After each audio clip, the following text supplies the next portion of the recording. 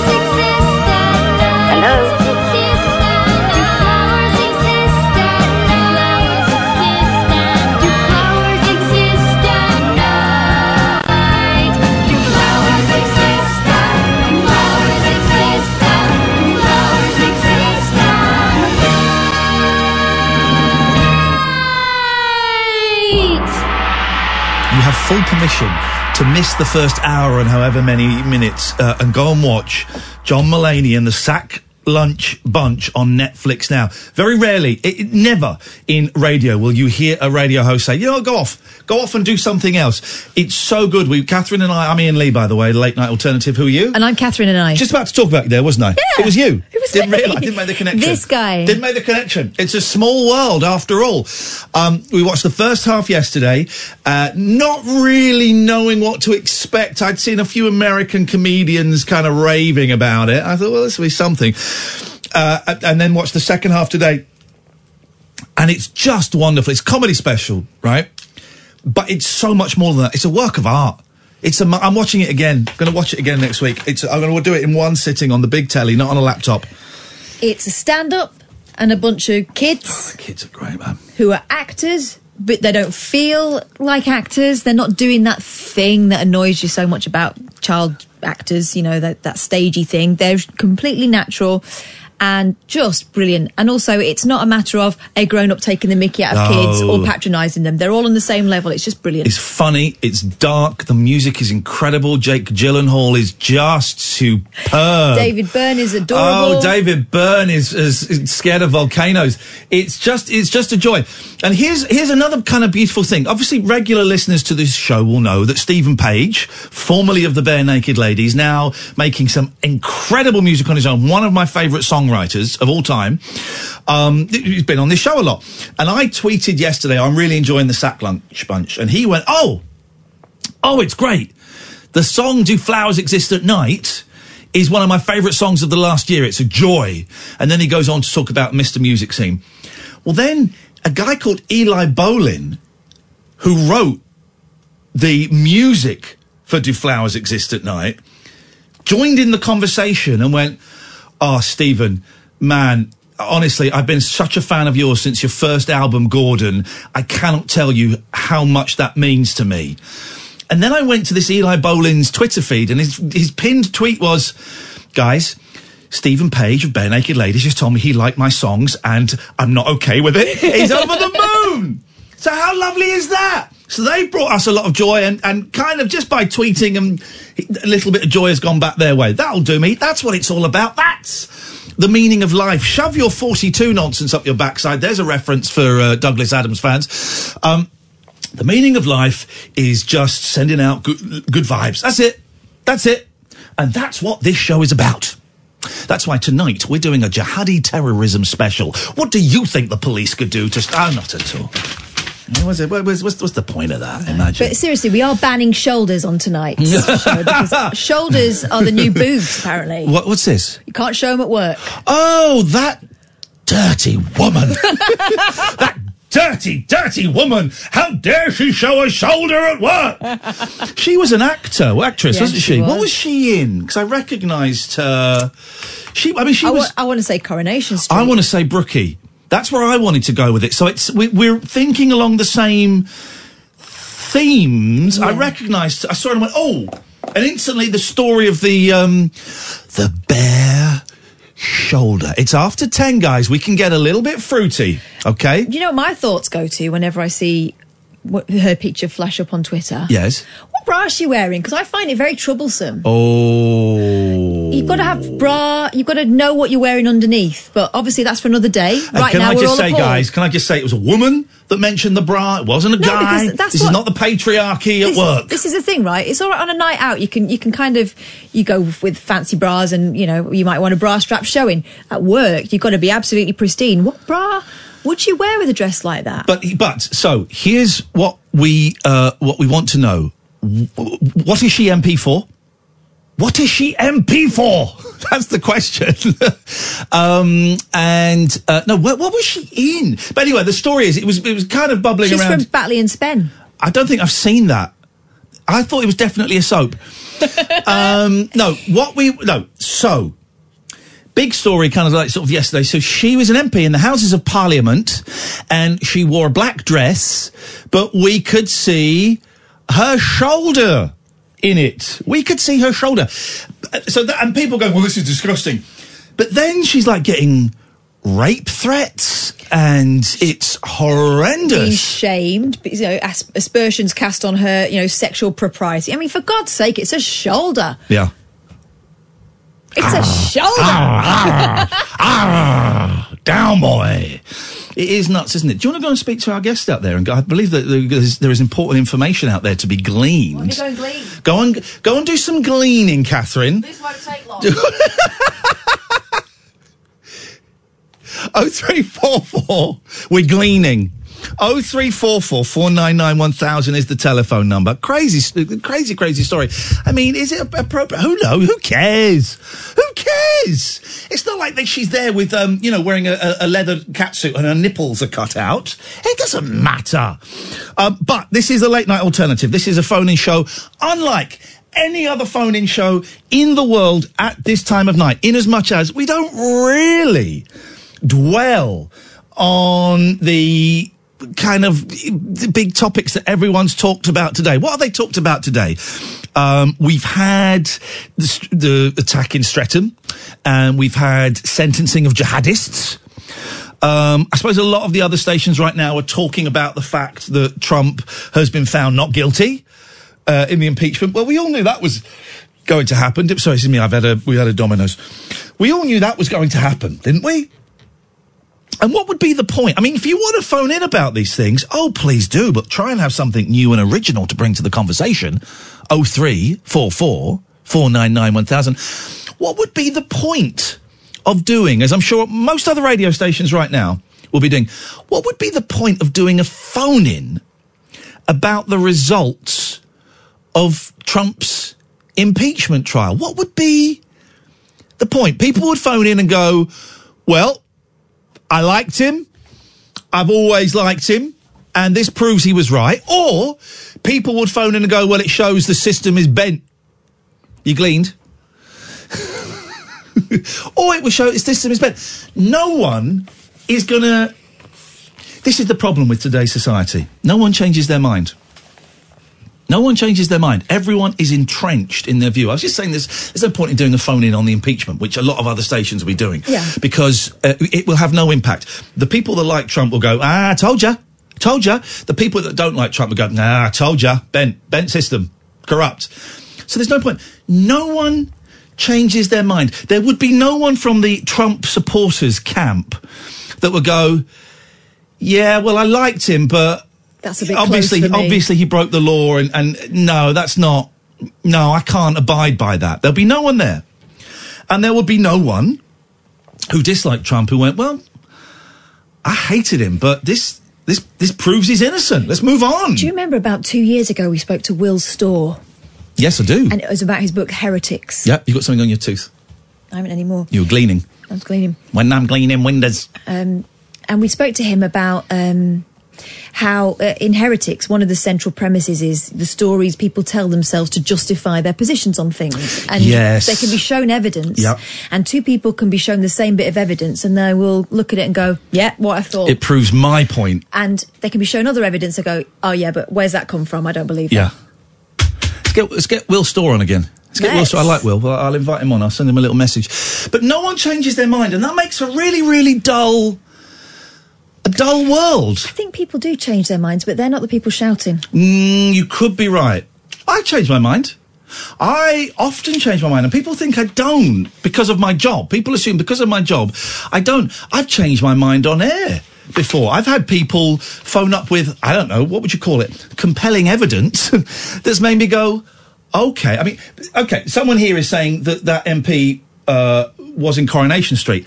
I don't buy that. I'm still saying Brookside. I've got here I'm doubling a list. If Brookie's There's no one Brookside of them. in there, mate. Okay, well, maybe the list is incomplete. You see? Also no... I'm doing the thing I complained of. Yeah. There's also another thing, that if you criticise... We are talking about Trump, it turns out, but this isn't what the show normally is. You can phone in and talk about if you've ever had a fight with a horse, if you want. Ever had a fight with a horse? Call me now, 0344 499 1000. Also, your shoulder stories. It is late night after all. Let's go nuts. Let's do it. I don't want to hear about horses' shoulders, though. I'm not into that shiz. There's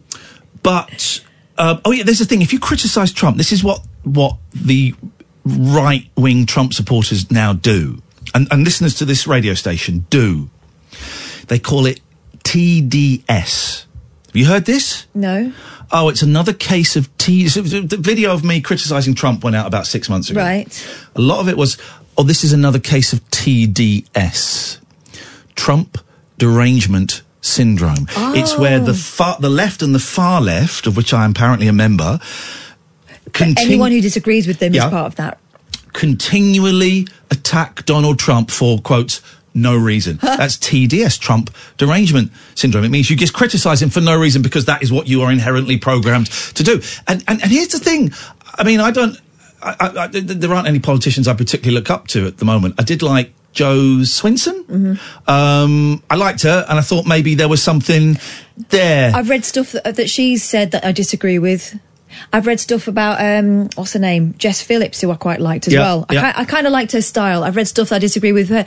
But I don't think that I've got to agree with everything. No, there certainly has never been for me. I'm not really into politics. It's boring. But there's never been for me a politician I've gone...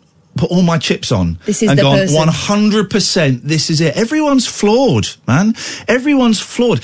I tell you what, my mind is jumping all over the place. It's in my head, these are all connected, right? In my head, these are all connected, but when I verbalise them, they probably won't sound connected. And because I'm speeding a little bit, I'm speeding, not on amphetamines, but I'm speeding. I'm not going to fill in the blanks. You're just going to have to come with me. Hold my hand as we jump across this chasm. I was reading before we came in that Jessica Simpson has written an autobiography. Great.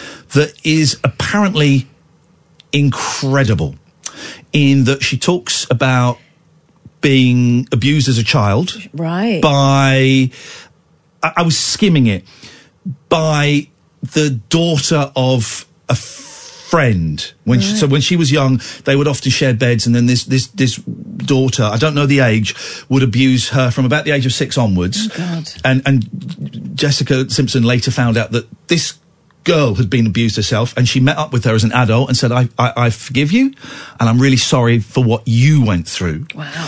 She talks about drug addiction, talks about diet pill addiction, talks about being fat shamed, about how she hadn't been seen for a couple of years, and then she appeared at some event and she put on a little bit of weight. Yeah. And it went around the world, Jessica Simpson's got fat, and how it destroyed her, particularly as when she started out being a pop star. I'm not really that familiar with her. I know she was Daisy Duke in the reboot of Dukes of Hazzard. I was obsessed with her docu-soap that she used to do. Right, okay. When she was married to Nick Lachey. Right, okay. When she started out being a pop star, around about the same time as Britney Spears and Christina Aguilera, she was told to lose about 15 pounds. And that was as a young... She's tiny. That was as a young girl. And about how when she played Daisy Duke, that she wore those hot pants. And Linda Carter, Wonder Woman, said, you're going to find that addictive you're going to want to wear those hot pants forever. and you're probably not going to be able to. So get ready for that. And it's just, I know very little about her, and suddenly I'm thinking, man, I want to read this book. Definitely. I want to read this book. There's a couple of reviews that just said it's just ridiculously honest and open. Here's the thing about her, that soap that she used to do, docu-soap thing, right? Because it was that kind of, they were put in situations. I don't believe it was purely what happened day to day. No. She became famous for saying daft things like tuna is the chicken of the sea. Buffalo wings. Yeah, buffaloes have wings, all that kind of stuff. So she was made to be kind of this ditzy blonde, adorable, isn't she cute, young wife, and she was kind of the ideal American wife for a lot of people. Yeah. Absolutely beautiful, like Barbie doll beautiful, thigh gap, the whole thing going on, and her husband was gorgeous. And then when they split up, it was like a huge shock for people because it was like, I don't know, they were just the cutest couple. But obviously there was other stuff going on, but I had no idea it was that flipping dark. That's terrible. She was on the Mickey Mouse Club with Britney Spears, Christina Aguilera, Justin Timberlake and Ryan Gosling. She got a record contract, but Spears' Baby One More Time and Aguilera's Genie in a Bottle transformed the sound and sexual presentation of pop music for young female artists. Quotes, that's when the crop tops came in and the dancing and choreography, and that was all confusing for me, she says. Label head Tommy Mottola ordered her to lose £15. He was married to Mariah Carey for a while. Simpson applied eyeshadow to her stomach to provide the illusion of abs. I had so many people pushing me to surpass these crazy number of records that these girls were selling, and I just didn't know how to do it. Goes on.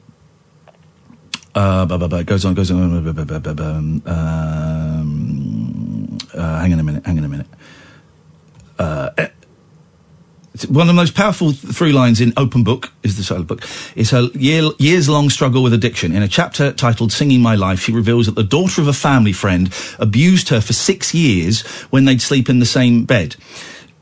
Maybe I got the age wrong there, right. She'd find out the girl herself was being abused by an older boy. Eventually, Simpson told her parents, who took action. She never had to stay there again.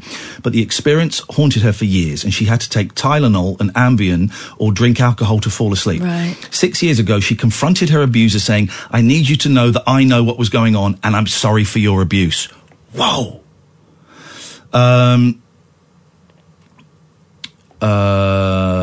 Goes on about her dad coming out as gay. Another addiction. I didn't know that. Oh, I read that. While she says the abuse was the root of her addiction, she reveals how her parents' divorce in 2012 had devastated her. For a few years, she rarely saw her father. Simpson's wedding in 2014 to Johnson, however, seemed like an opportunity to bring her family back together. Her dad officiated and her mum and sister were maids of honour. 3 days before the wedding, though, her dad called and said he was bringing his friend Jonathan, a young model. In the book, she recounts reminding herself to try to accept her father for who he was as he worked it out in real time. When I ask if her father was exploring his sexuality, she says, she grows serious. That's not something we talk about. That's not my story to tell. Wow, she's got a good head on her shoulders. She is not stupid. Another addiction, I'm getting this book now, another addiction she confronted was diet pills. Becoming a sex symbol at such a young age put pressure on her to cultivate a certain image. Yes, it was flattering at first, and then it became something that wasn't real, she says. When filming 2005's The Duke of Hazzard movie, her co-star Linda Carter, who played Wonder Woman on TV, told her people would want her to wear those Daisy Dukes forever, or people would want her to wear it. She couldn't have been more spot on, says Simpson. Simpson, whose weight has fluctuated over the years, has had to navigate an onslaught of fat-shaming in the tabloids. When she sported a black bodysuit, chunky Gucci belt and high-waisted jeans at the Kiss, the rock group, Chili Cook-Off concert in 2009. Wow. Her weight became a national topic of discussion and derision. All of a sudden, I was insecure about everything, she says. Simpson would be approached by people at restaurants who would say, oh, you're not that big in person. Am I supposed to say thank you, she added sarcastically. And then it goes on and on. That sounds great, man. I remember her getting very, very thin, like shockingly thin. And it was the era of the size zero, but it was staggering. And that's the thing. I've made fat jokes in the past, and if you're joining me on Sunday evenings at 8 to go through the 11 o'clock show, the reminiscences with me, 2 episodes in, there's a load of fat jokes, and so I was part of the problem. The way I can fix that is I can't go back in time and change that, but I can stop making those jokes, which I think I stopped quite a while ago, and also call out people that do make those things. That's the way I can kind of try and make amends with the universe. And all of the papers, well, if someone's put on a few, but well, have a look at She's looking. They've changed. They're a little bit more covert than they used to be. Yeah, they might suggest you're pregnant. There we go. You see, but there's a lot of that going on. We need to take a break. Then we've got Dave. 0344 499 1000. This, dear listener, is the late night alternative weeknights from 10 with Kath and Iain on Talk Radio.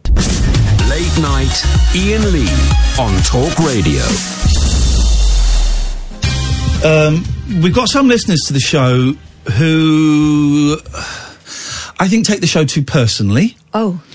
And I think they're too close to the show. And if I mention you, please don't get violent, but I'm just going to ask you to take a step back from the show. Matty is one of those. Matty is one of those people. Matty has tweeted me on Friday's show, Iain.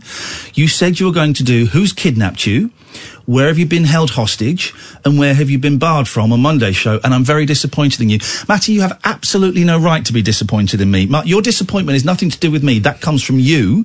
That comes from probably, excuse my language, because you're effed up. It's probably because you're effed up inside. That ain't me, buddy. I'm not your dad, I'm not your uncle, I'm not your brother, I'm not your teacher, I'm not your lover, I'm not your friend, okay? Saying that, we'll do those topics They're tonight. Excellent topics. They're great topics. So, 0344 499 1000. Who has kidnapped you? Where have you been held hostage? And where have you been barred from? And when has a celebrity disappointed you? 0344 499 1000. Great topics. I can't help with any of those because I was the kidnapper, but we'll save that for another day. Whoa! This shiz just got real. Dave, help! How are you doing? I'm doing very well. That's great. Well, I have to say, there's been a lot of effing and jeffing tonight. I can't believe it. You're right, Dave, to remind us that I don't think there was so much jeffing. There was some jeffing going on, but you couldn't hear that because that was done when the microphones were off. But you're right, Dave, to remind us. Excuse me, there's Domino's. You're right to remind us this is a show for kids. No, it's not. It's a Christian show, to be honest with you, and I'm a Paul. You're a Paul, are you? I thought you were a Dave. No, I'm a Paul. Yeah, and I thought you were a Dave. I'm so confused. Catherine, why don't you speak to Paul? Paul?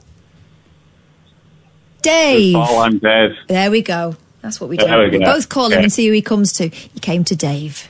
What else can we do for you apart from apologise for letting you down so terribly badly? Well, earlier you talked about Trump. Do you want to talk about the recent State of the Union? You can talk about it. Yeah. I don't know if either of you have... Jesus. Are you in America? It seems to be some sort of satellite delay. No, I'm just calling you from a landline. Okay. We had such a powerful, thrusting, pointed start to the show, and I can just feel all of that enthusiasm seeping out of my pores because of Paul. Dave, sorry. Don't cry. You'll get it right. Don't worry. What would you like to say, Dave? Paul. Well, I'm quite a fan of Trump personally. You astound me. There's certain things I disagree with him on. Mm-hmm. Now, can I ask you a personal question? Certainly. Why do you think anybody would be interested in whether you're a fan of Trump or not? And I'm not being, I don't mean to be rude. It probably comes across a bit rude.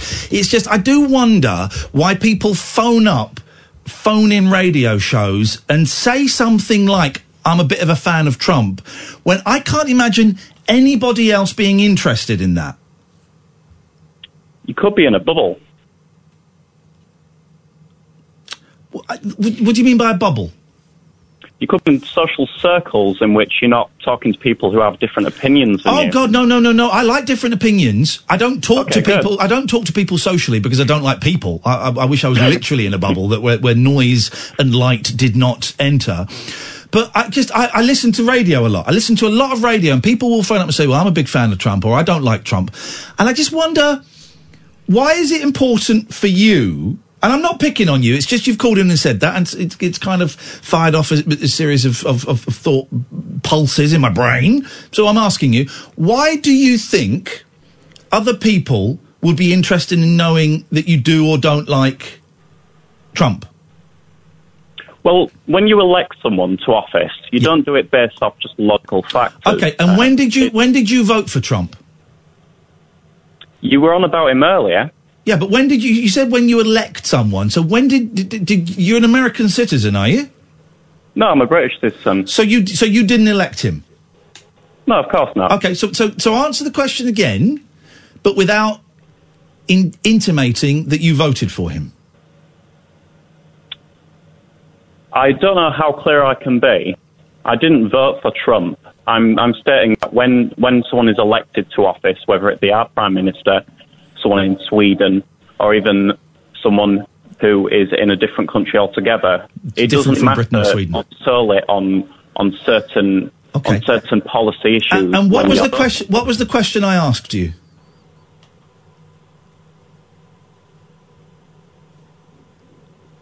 Is there a bit of a delay here? I think there is. I think there is in your brain. What was the question that I asked you? Because the answer doesn't correspond with it. Well, if you're trying to rephrase the question...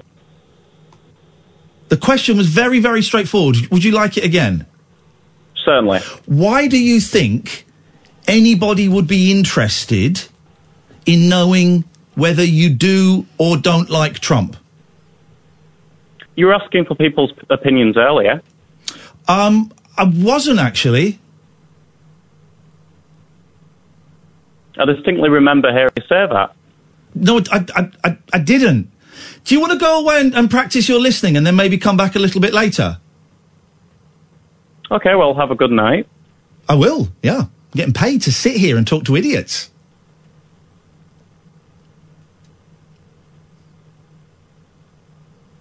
Thank you, Paul. Dave. He's gone.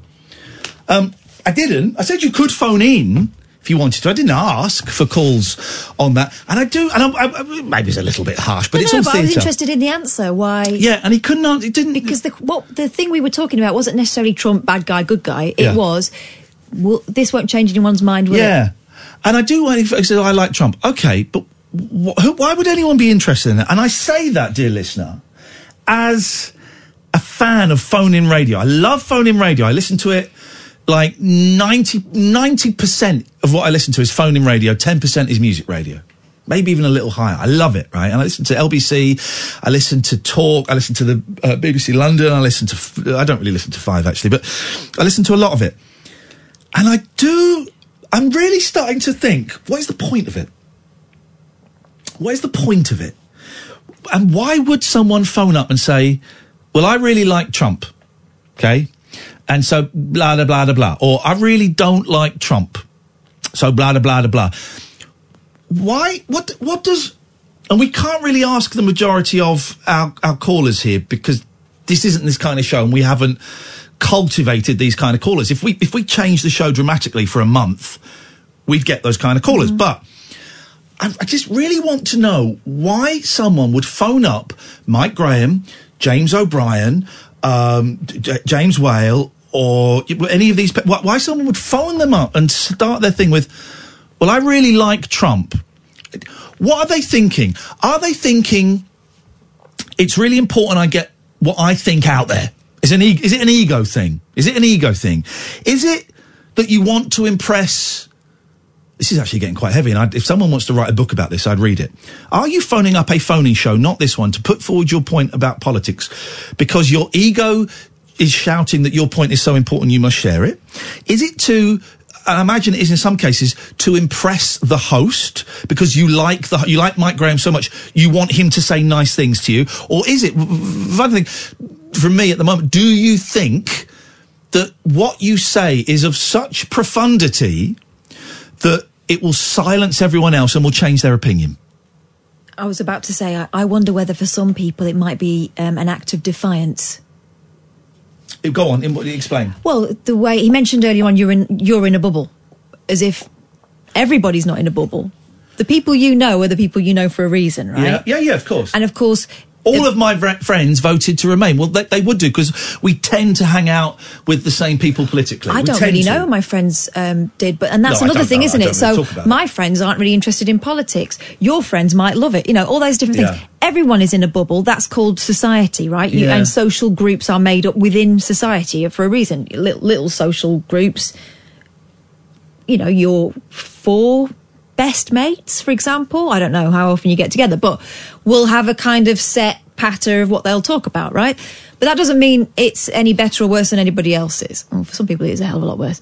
But everyone's in a bubble, so let's not use that for scoring points for a start. Then so sometimes you see people... Sorry, you haven't finished. Go on. But I just wonder whether some people feel like everybody else is somehow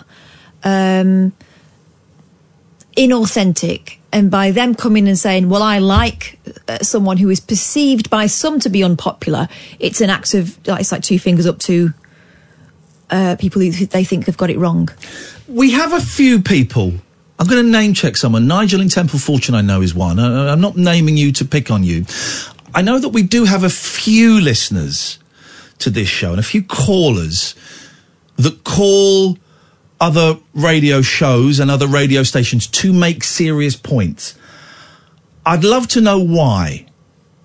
I won't be quite as hard as I was with Dave, because I think Dave was pulling our chain ever so slightly there. But I will ask you why. And I bet that it's a question that I will ask the question, and a lot of them, maybe I'm wrong, will answer a different question to try and judge. I'm really interested. This isn't one of those where I want you to phone up when I crucify you and we all go, high five, look what I did there.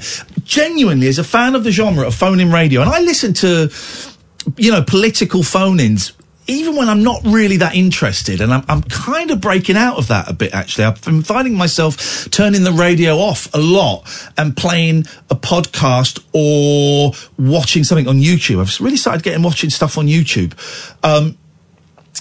So if you want to be bold and you want to phone us up, me and Catherine up, and explain to us why you phone up newsy shows to, not necessarily just about Trump, but to put forward your opinion and tell me why, I'd love to know. 0344 499 1000. And also, a little point of order, just so we don't upset anyone that we don't need to upset. If you say something, we will ask you about it. Yeah. Right? Because what we don't do on here is let people come on and do a monologue that we'll hear later on when we're going home on a different radio station. So don't be offended, and we're not trying to trip you up. We're just really interested in what you think. Yeah. Yeah. I was really interested in why he felt like he had to say that. Yeah, no, I did, and I was quite happy to let him get to the point, and then I saw a gag and I went for it. But then I could tell that he was taken aback by that and thought, there must be a trick here. There isn't. Yeah. I just really wanted to know. Yeah. Because I've said this a few times, and I'm really aware. By the way, let me stay tuned at midnight. I've got some good news for you guys. But I'm really aware that I'm potentially talking myself out of a job.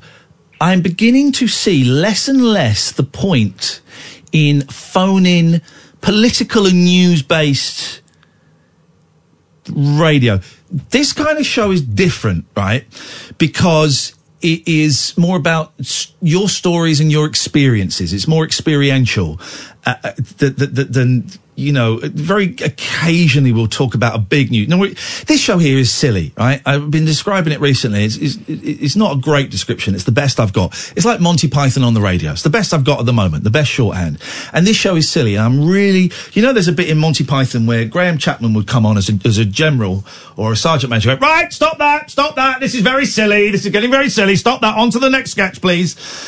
And I remember seeing that as a kid and just thinking that was the funniest thing. Someone coming on and calling it out. This is too silly. Stop. What it meant was generally they didn't have a punchline to the sketch. So it was a way out. But I'm a big fan of just being silly for the sake of being silly. There doesn't have to be, any great... what's the point of your show? I remember years ago at LBC, Anna Rayburn, who's a presenter I didn't really get on with. She didn't like me because I called her Nana Rayburn, and I didn't like her because she would describe my show as a kids show. First of all, what's wrong with a kids show? That's demeaning. Kids deserve the highest of entertainment they can get. Let me point you to the sack lunch bunch. Thank you very much indeed. But second of all, it was wrong. What she and others who criticised the show for being a kids show hear is they hear me having a laugh. What they hear now is me and Catherine having a laugh. Me playing dumb, Catherine playing, kind of the school mom kind of thing. I'm not playing. Well, no, but that's boiling it down to the bare essentials. It's more nuanced and sophisticated than that. And I do mean it when I say there is a sophistication to this show. But people hear two people having a laugh, and so that is low brow. Yeah. That is low art. People talking about Trump's impeachment is much more important, many people think, than two people having a laugh. I would completely disagree, right? I completely disagree. I think it's the other way around. I think in this ever-changing world in which we're living, it makes you want to give in and cry, that having a laugh is more important, because where is there? There's nowhere on the radio, really, to have a laugh. Here's the thing, right? I could write a chapter of a book, or make a short film, or do a video on YouTube that could make you cry. I could do that. I could do that easily. Making you cry is easy. Making you laugh is flipping hard. That's what makes people come back, to radio shows. I've been to enough flipping boring conferences about why people listen to the radio, and been given so many rules of what you must and mustn't do on the radio. And do you know what the thing is that makes you be able to throw out all the rules and the clocks and all that stuff? If you make a listener laugh, they will come back time and time again, hoping you'll do it again. And the other thing is, the reason why people confide in us the way they do, and they wouldn't do it for another radio station, is because we've been with them through times that we can only imagine, right? And we've made them laugh. There's something that you said there that made me remember this tweet that I saw from David Baddiel earlier on, and he was talking about the BBC licence fee. Did you see it? While you do that, I'm just going to blink to Peter 20,000 times. Carry on, please. Anti-licence fee types often say a slimmed-down BBC would force the BBC to focus on what it does best, by which they mean news, right? Because they are always journalists saying this, and that's what they think matters. But actually, most people love the BBC for its comedy and drama. And I would say most people listen to the radio for entertainment and company. Yeah. There's nothing... We got a caller, took great offence when I described a movie that they liked as lowbrow. This is like 3 years ago, and they still every now and then get in touch. It wasn't an insult. I'm really digging Adam Sandler at the moment. You don't get much lower brow than that. It's not an insult. There is a place for all of this stuff, but I believe that we are not laughing enough at the moment. I believe that we're not questioning, instead of getting angry and scared and questioning the judicial system's decision to release jihadists halfway through their prison sentence, let's question what does it mean to feel empathy? What does it mean to care for the person who lives next door? What does it mean to love?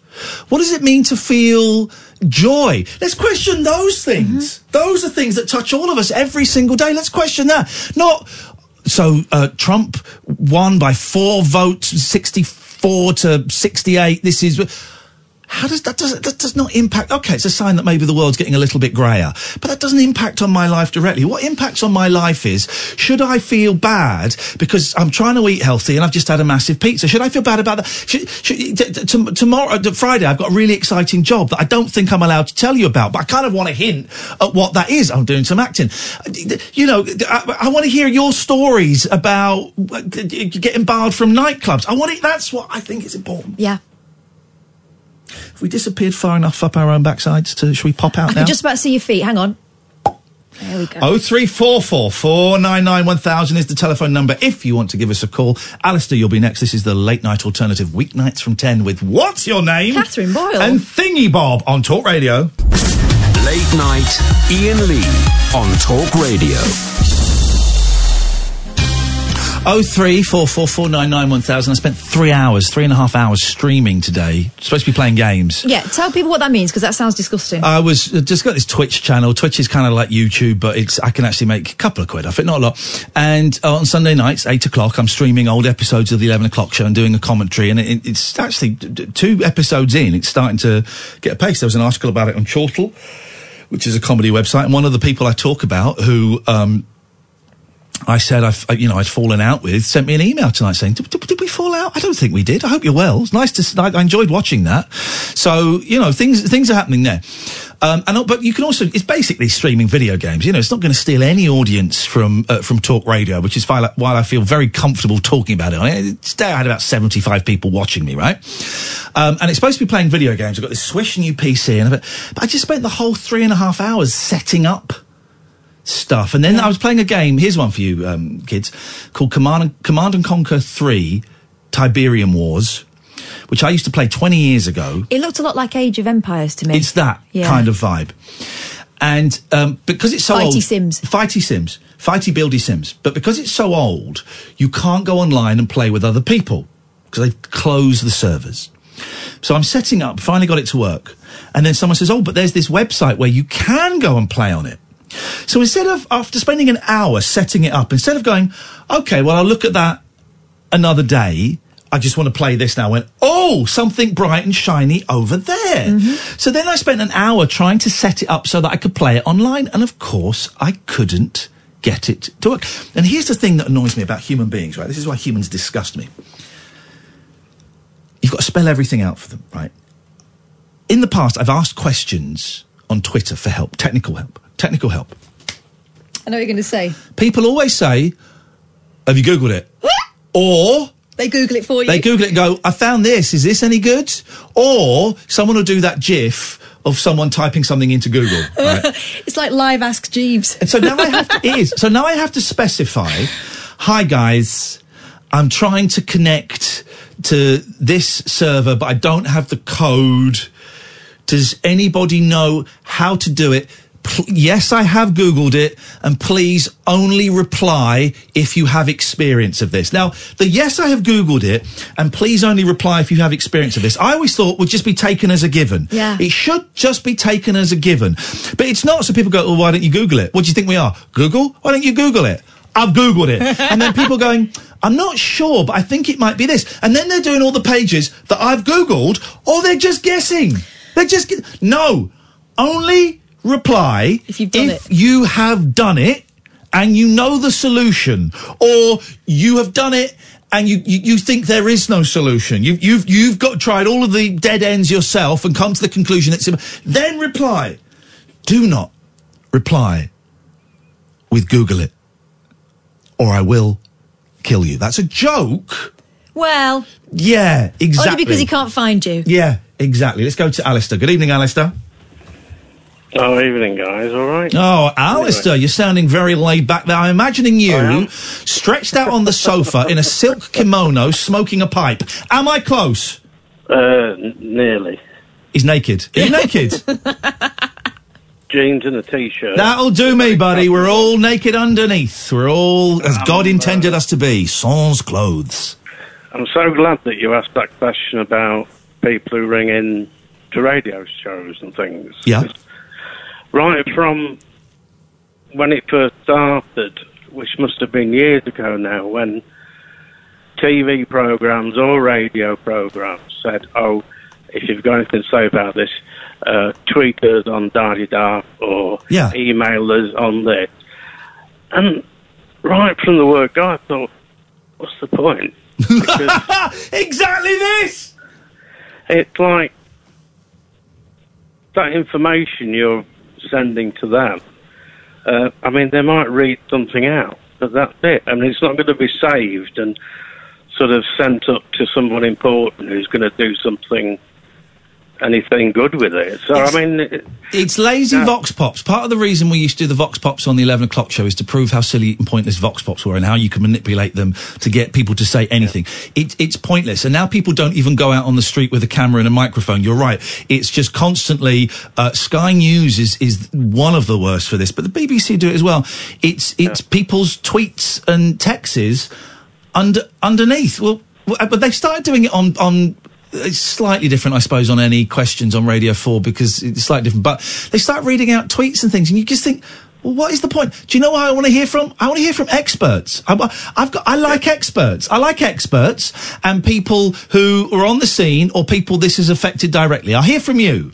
I don't want to hear.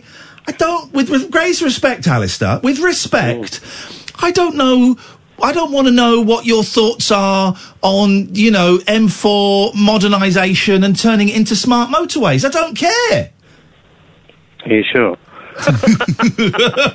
Well, maybe you've got an unusual take that's been missed so far in the debate. Now, the only time, right, that I did make a couple of calls, I mean, I was influenced with drink at the time, but Yes. it was only to put forward a leftish point of view, which, of course, is rarely given these days, in my experience. But that would be the only reason. But then, even then, it's kind of pointless still, because, you know, great. But here's the thing. You saying that, and I tend to agree. I think there are significantly more right-wing speakers, but there will be people going, what are those two idiots talking about? It's all left-wing stuff. Yeah. There's hardly any right-wing thinkers, and which I guess means they'll talk about Owen Jones, they'll talk about Femi. Yeah, I mean, we could. I won't, but you could. I think it's kind of fairly evenly split. The big hitters are obviously the breakfast show. So you've got Julia on Talk Radio, you've got Nick Ferrari on LBC. They're obviously right wing, quite right wing. Then you got James O'Brien, who's kind of left. I don't know. It's probably about 60-40, I would imagine, in favour of right. In my opinion, but there's someone who will disagree. And we are in bubbles, all of us. We're in bubbles. Like you say, I mean, we need to get down to topics about people's lives, I think, and how they're living them, and what emotions they go through, and how they manage to get through. This is the stuff that's important, isn't it? Yeah. I think it's certainly the stuff that's more important to me. I guess you could, argue that Brexit and those kind of things are important on a huger scale, but that's like a big moving machine. What do you get to control about any of this stuff, right? No. You get to be angry because you feel like you've had your say and no one's listening, or you feel like you've had your say and they're not listening, or you feel like you've had your say and no one's agreeing with you, but they're all wrong because then, it's anger, it's frustration because you're not the person who is writing the email that's going to change the world as you see it, right? But what we can talk about is what my life is, how I would like it to improve, how I can make it better for somebody else, and what your experience is, and your experience, for example, Alistair, your experience and your story and the way your life has changed and you've taken control of things has an impact on someone else far more than both of you agreeing that you're both angry about the same stuff. I think so. I think that's right. Yeah. All right. Can I just mention something very quickly about something you were talking about earlier in the show about diet and stuff like that? Mm-hmm. I watched the Taylor Swift documentary. Yeah, did you enjoy it? I did, and I was wondering, Catherine, what you felt about the stuff that she was on about when she got all that negative stuff come to her. Yeah. And she talked about the fact that everyone commented about her weight and this, that and the other. Told you about that, didn't I, when I'd watched it? That really, that spoke to me, that part in particular. Yeah. Because I thought, from my point of view, I thought, well, I feel sympathy for this lady because I think she's talented and she doesn't deserve it. But I just wondered from a lady's point of view what you thought. In terms of what, the body image stuff, or body image stuff? Kath, do you know any ladies that I don't know any ladies. No, I don't tend to get on with ladies. You're in such a bubble. Yeah, I'm such a bubble. But no, I get that thing. I realised I was doing it I only kind of admitted that it was something that I've been carrying around for a long time. Sorry, this thing of catching sight of yourself, right, or photograph of yourself, not looking at it properly, going, oh my God, look at that, they're right, I'm fat, right? How far do you want to go with that? I mean, do you want to... We've talked about stuff. You could. Can I say this? Yeah, go on. You have kind of recently, I guess, in the last 12 months, accepted that perhaps you have been influenced. I'm treading carefully because I don't want to say anything you don't want to say. I've said it all. You've had problems with the way your body image and food. Yeah, and your attitude towards food. Yeah, I've got screwy body image, and I don't think I'm that dissimilar from a lot of women. You had a big clear out of stuff. What happened was I was keeping a load of. Well, basically, my ironing basket was overflowing with stuff that I've not ironed because it don't fit me anymore, right? And this is from this was, I mean, there must be about 12 months worth of stuff in there. And when we went on holiday, my mum, bless her, came in and cleared the ironing basket out and hung it all up for me. And it was only looking at all the clothes that I've been keeping that had been kind of whispering to me from the ironing basket, you don't fit this anymore. Yeah. And seeing some of the really tiny stuff that I was wearing, I had a period about 2 years ago, 2 years ago, where I was just very stressed out, and my mother-in-law was dying, and, you know, all this kind of stuff. And whenever I get stressed out, I lose my appetite. It's not that I starve myself or anything like that. I think I keep tension in my chest and stomach area, right? So I couldn't get anything down, didn't fancy anything. And if you carry on like that for a while, you kind of your appetite completely goes. So that's the way it was. And I looked at some of these clothes from right at the bottom of the basket, and it was tiny, Alistair. They were tiny. Right. It was like a size 8. Well, I'm sorry you felt that. And here's the thing, Alistair. I felt massive in that when it fit me. Yeah. Isn't it? That's when so I kind of burst into tears, and then I went, right, here's what I'm going to do. All this stuff that doesn't fit me anymore, I'm not squirreling it anymore, waiting for me to go back to quote unquote normal, because I was not normal then. I wasn't very well. What I'm going to do is I'm going to give it all to a charity shop, and I'm going to keep clothes that fit me now and that make me feel good now. And this stuff is going to stop talking to me from the basket. It's going to be someone's best dress, because some of that stuff was really expensive, and and that was part of the reason for keeping it. But I thought that could be someone's best dress. I'm taking it to the charity shop. I took a load of stuff, and I thought that's not going to be my guilt dress anymore. That's going to be someone's best dress. But also, I'd forgotten about the thing I was thinking was you had like teas and things, didn't you have teas to like lose weight or something? Kind of. I tried that stuff. You know, they call it a detox tea, but actually, you look into it a bit more. It's a laxative or whatever. And thankfully, because there is a little bit of, I would say a little bit. There is disordered eating in my family, and I always thought that because I could see it in other people, I would not go down that track, right? But I think I've got the same skewed mind that they have, only I never allowed myself to give into it. So I would buy these kind of teas and stuff, or do you remember the Beachbody Ready shakes and stuff? But I'd never finish the course, because I'd go, do you know what, this is mad? And I would catch myself every time. Go to the back of the cupboard and leave it there. Chucked it. I'm not doing that anymore. And that part in the Taylor Swift thing where she kind of talked about how she would see a picture of herself, or someone would make a comment and it would put her off herself for weeks, and she would, without necessarily thinking about it, exercise more and eat less or whatever. And now when she looks at a picture, she tries to look at fewer pictures, but also when she sees a picture of herself and she might have a rounded stomach or whatever, and people are pointing it out, she'll say, that instinct is still there. I've got to do something about this. But then she says, I counter that with, no, that's old thinking. We don't do this anymore. I would rather look healthy than look sick, which is the way she was before. She said she had no energy or anything else. And that was the thing. Throwing those dresses away was a huge release. Kind of cried on the way back from that charity shop when I'd emptied the boot of all that stuff, because I'm not carrying that around anymore. And from now on, I'm going to look after myself. Thank you, Alistair. We've got Anthony, we've got Sims. You'll come to in a bit. Someone who's pretending his name is Jack is not enjoying the show so much. He's on his last number, 6720. I don't know what this is in reference to. It's really sad. Is his knob stuck? It said, that's because you are a complete arsehole, old chap. Except he spelled arsehole wrong. Gosh. This is the intellect of someone. And of course you click on his previous texts and they're all anti-Islamic. Look, Jack, in inverted commas, 6720, there's an H in that word. I'm not going to tell you where it is. Not going to tell you where it goes. But there is supposed to be an H somewhere in that word. During the news, try again, and I'll let you know. I'll let you know, dear listener, if during the news, 6720 manages to spell the word arsehole properly. 0344 499 1000. This is Talk Radio. Late night, Iain Lee on Talk Radio.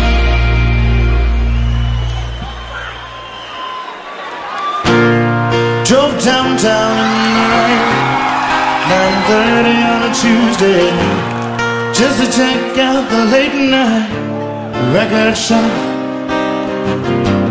Call it impulsive, call it compulsive, call it insane. But when I'm surrounded, I just can't stop. It's a matter of instinct, it's a matter of conditioning, and a matter of fact. You can go where Pablo stop. Ring a bell and I'll salivate. I much like that.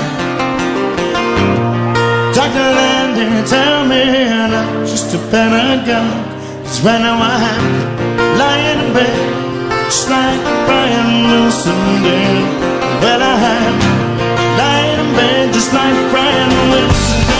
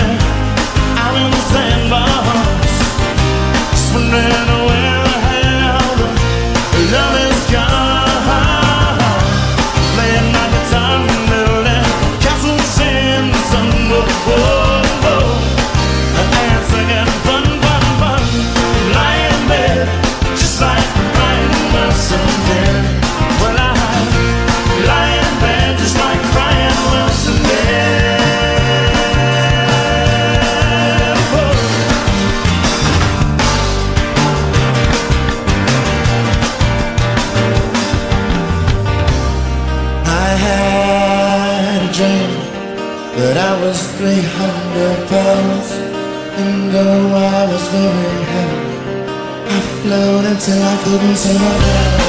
I flown until I could not see my ground. Oh, somebody help me, I couldn't see the ground. Somebody help me, I couldn't see the ground. Somebody help me. I'm lying in bed, just like Brian Wilson did. But I'm lying in bed, just like Brian Wilson did.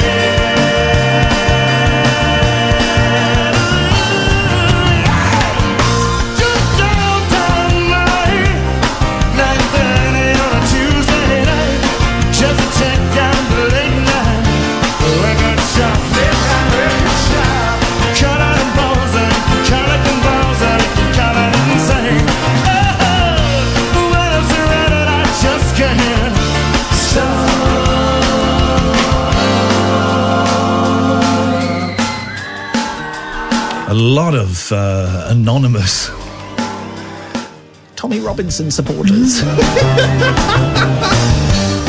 having a go at me on Twitter because they're too chicken to pick up the phone.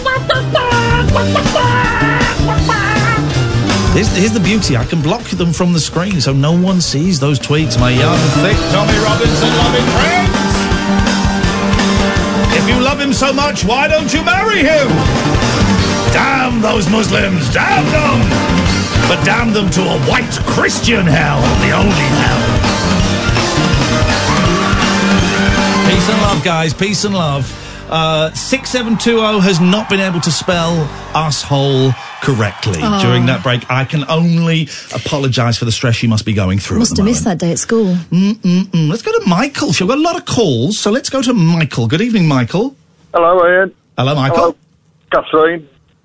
What do you think about the motors that go into the city centres? They've got to pay £8 if the car's a certain registration number. If they've got a what? If they've got a certain registration number, which makes them old. Right. So so already you're talking nonsense. It's not they're not being charged because of the registration number. They're being charged because of the age of the car. Yeah, well, the age of the car relates to the registration number. No, it doesn't. The registration number relates to the age of the car. There's a big difference. So the registration plate is irrelevant. So cars of a certain age are being charged more to go into city centres, and you don't like that. Why? Well, I've got a car, right, now mine's 06, So it's getting on a bit. It's about 14 years.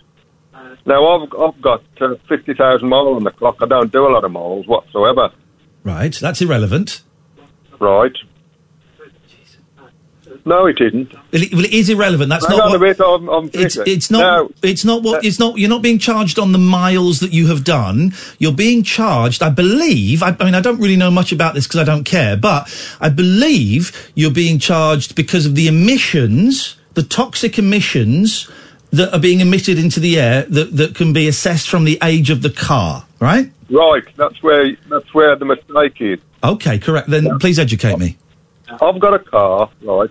But I've just said it's 16-year-old. Yes. And this is can I just? I've got to say, Michael, this is the dullest call I've had in about a year. But carry on. Right. And I've done 50,000 miles. Irrelevant. Right.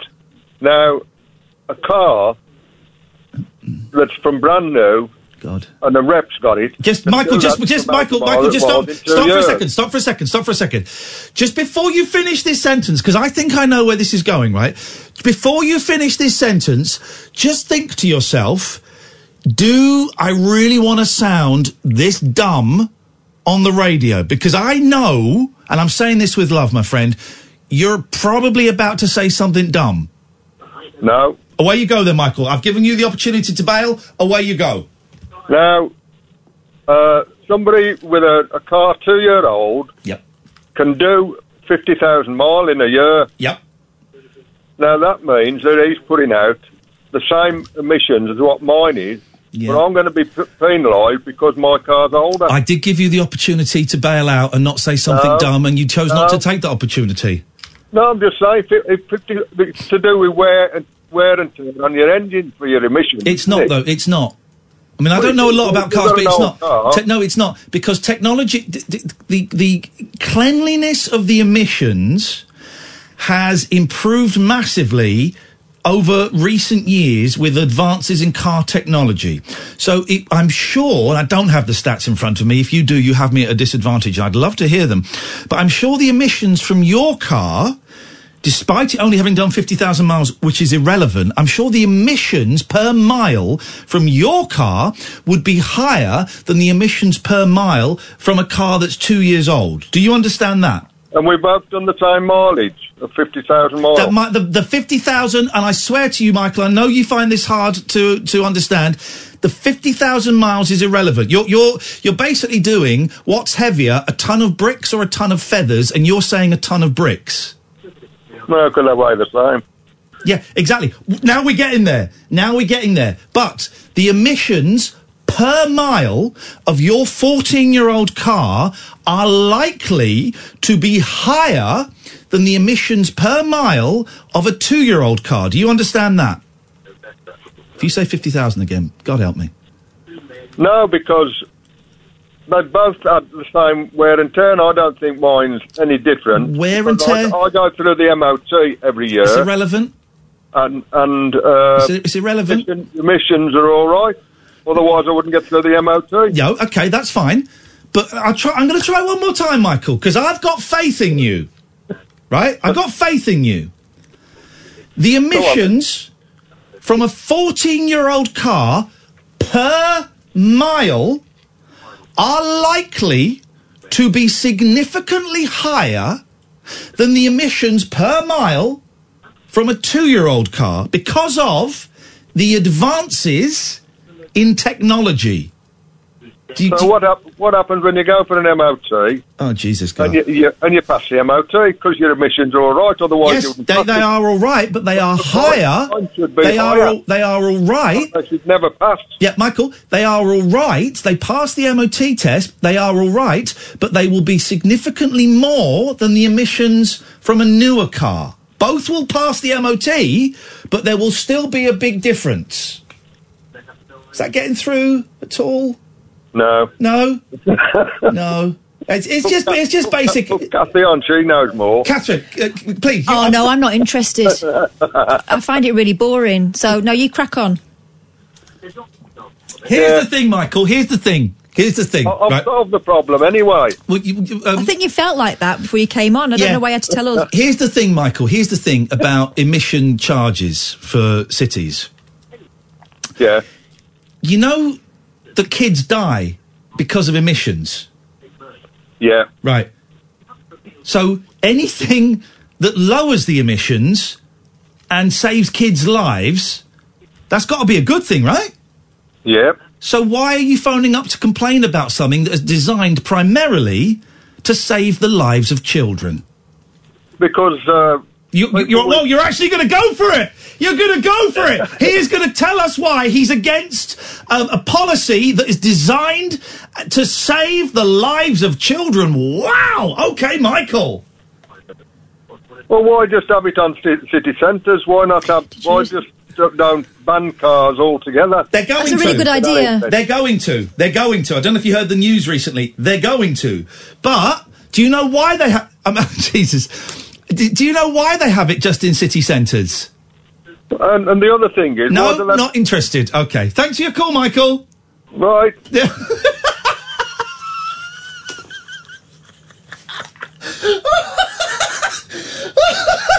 Why don't they have steam trains anymore? That was a character, right? That was And that phone call, what we were talking about in the first hour, the point of people phoning up radio shows that sums it up perfectly. He had his monologue prepared. I loved that. I mean, it made me really frustrated, but I loved it. I love it when he tried to call me in as the voice of reason. Big mistake. We got Matt and Simsy and Anthony. 0344 499 1000. A lot of TDE tonight. Let's try and get some BVE. 0344 499 1000. This is Talk Radio. Late night, Iain Lee on Talk Radio.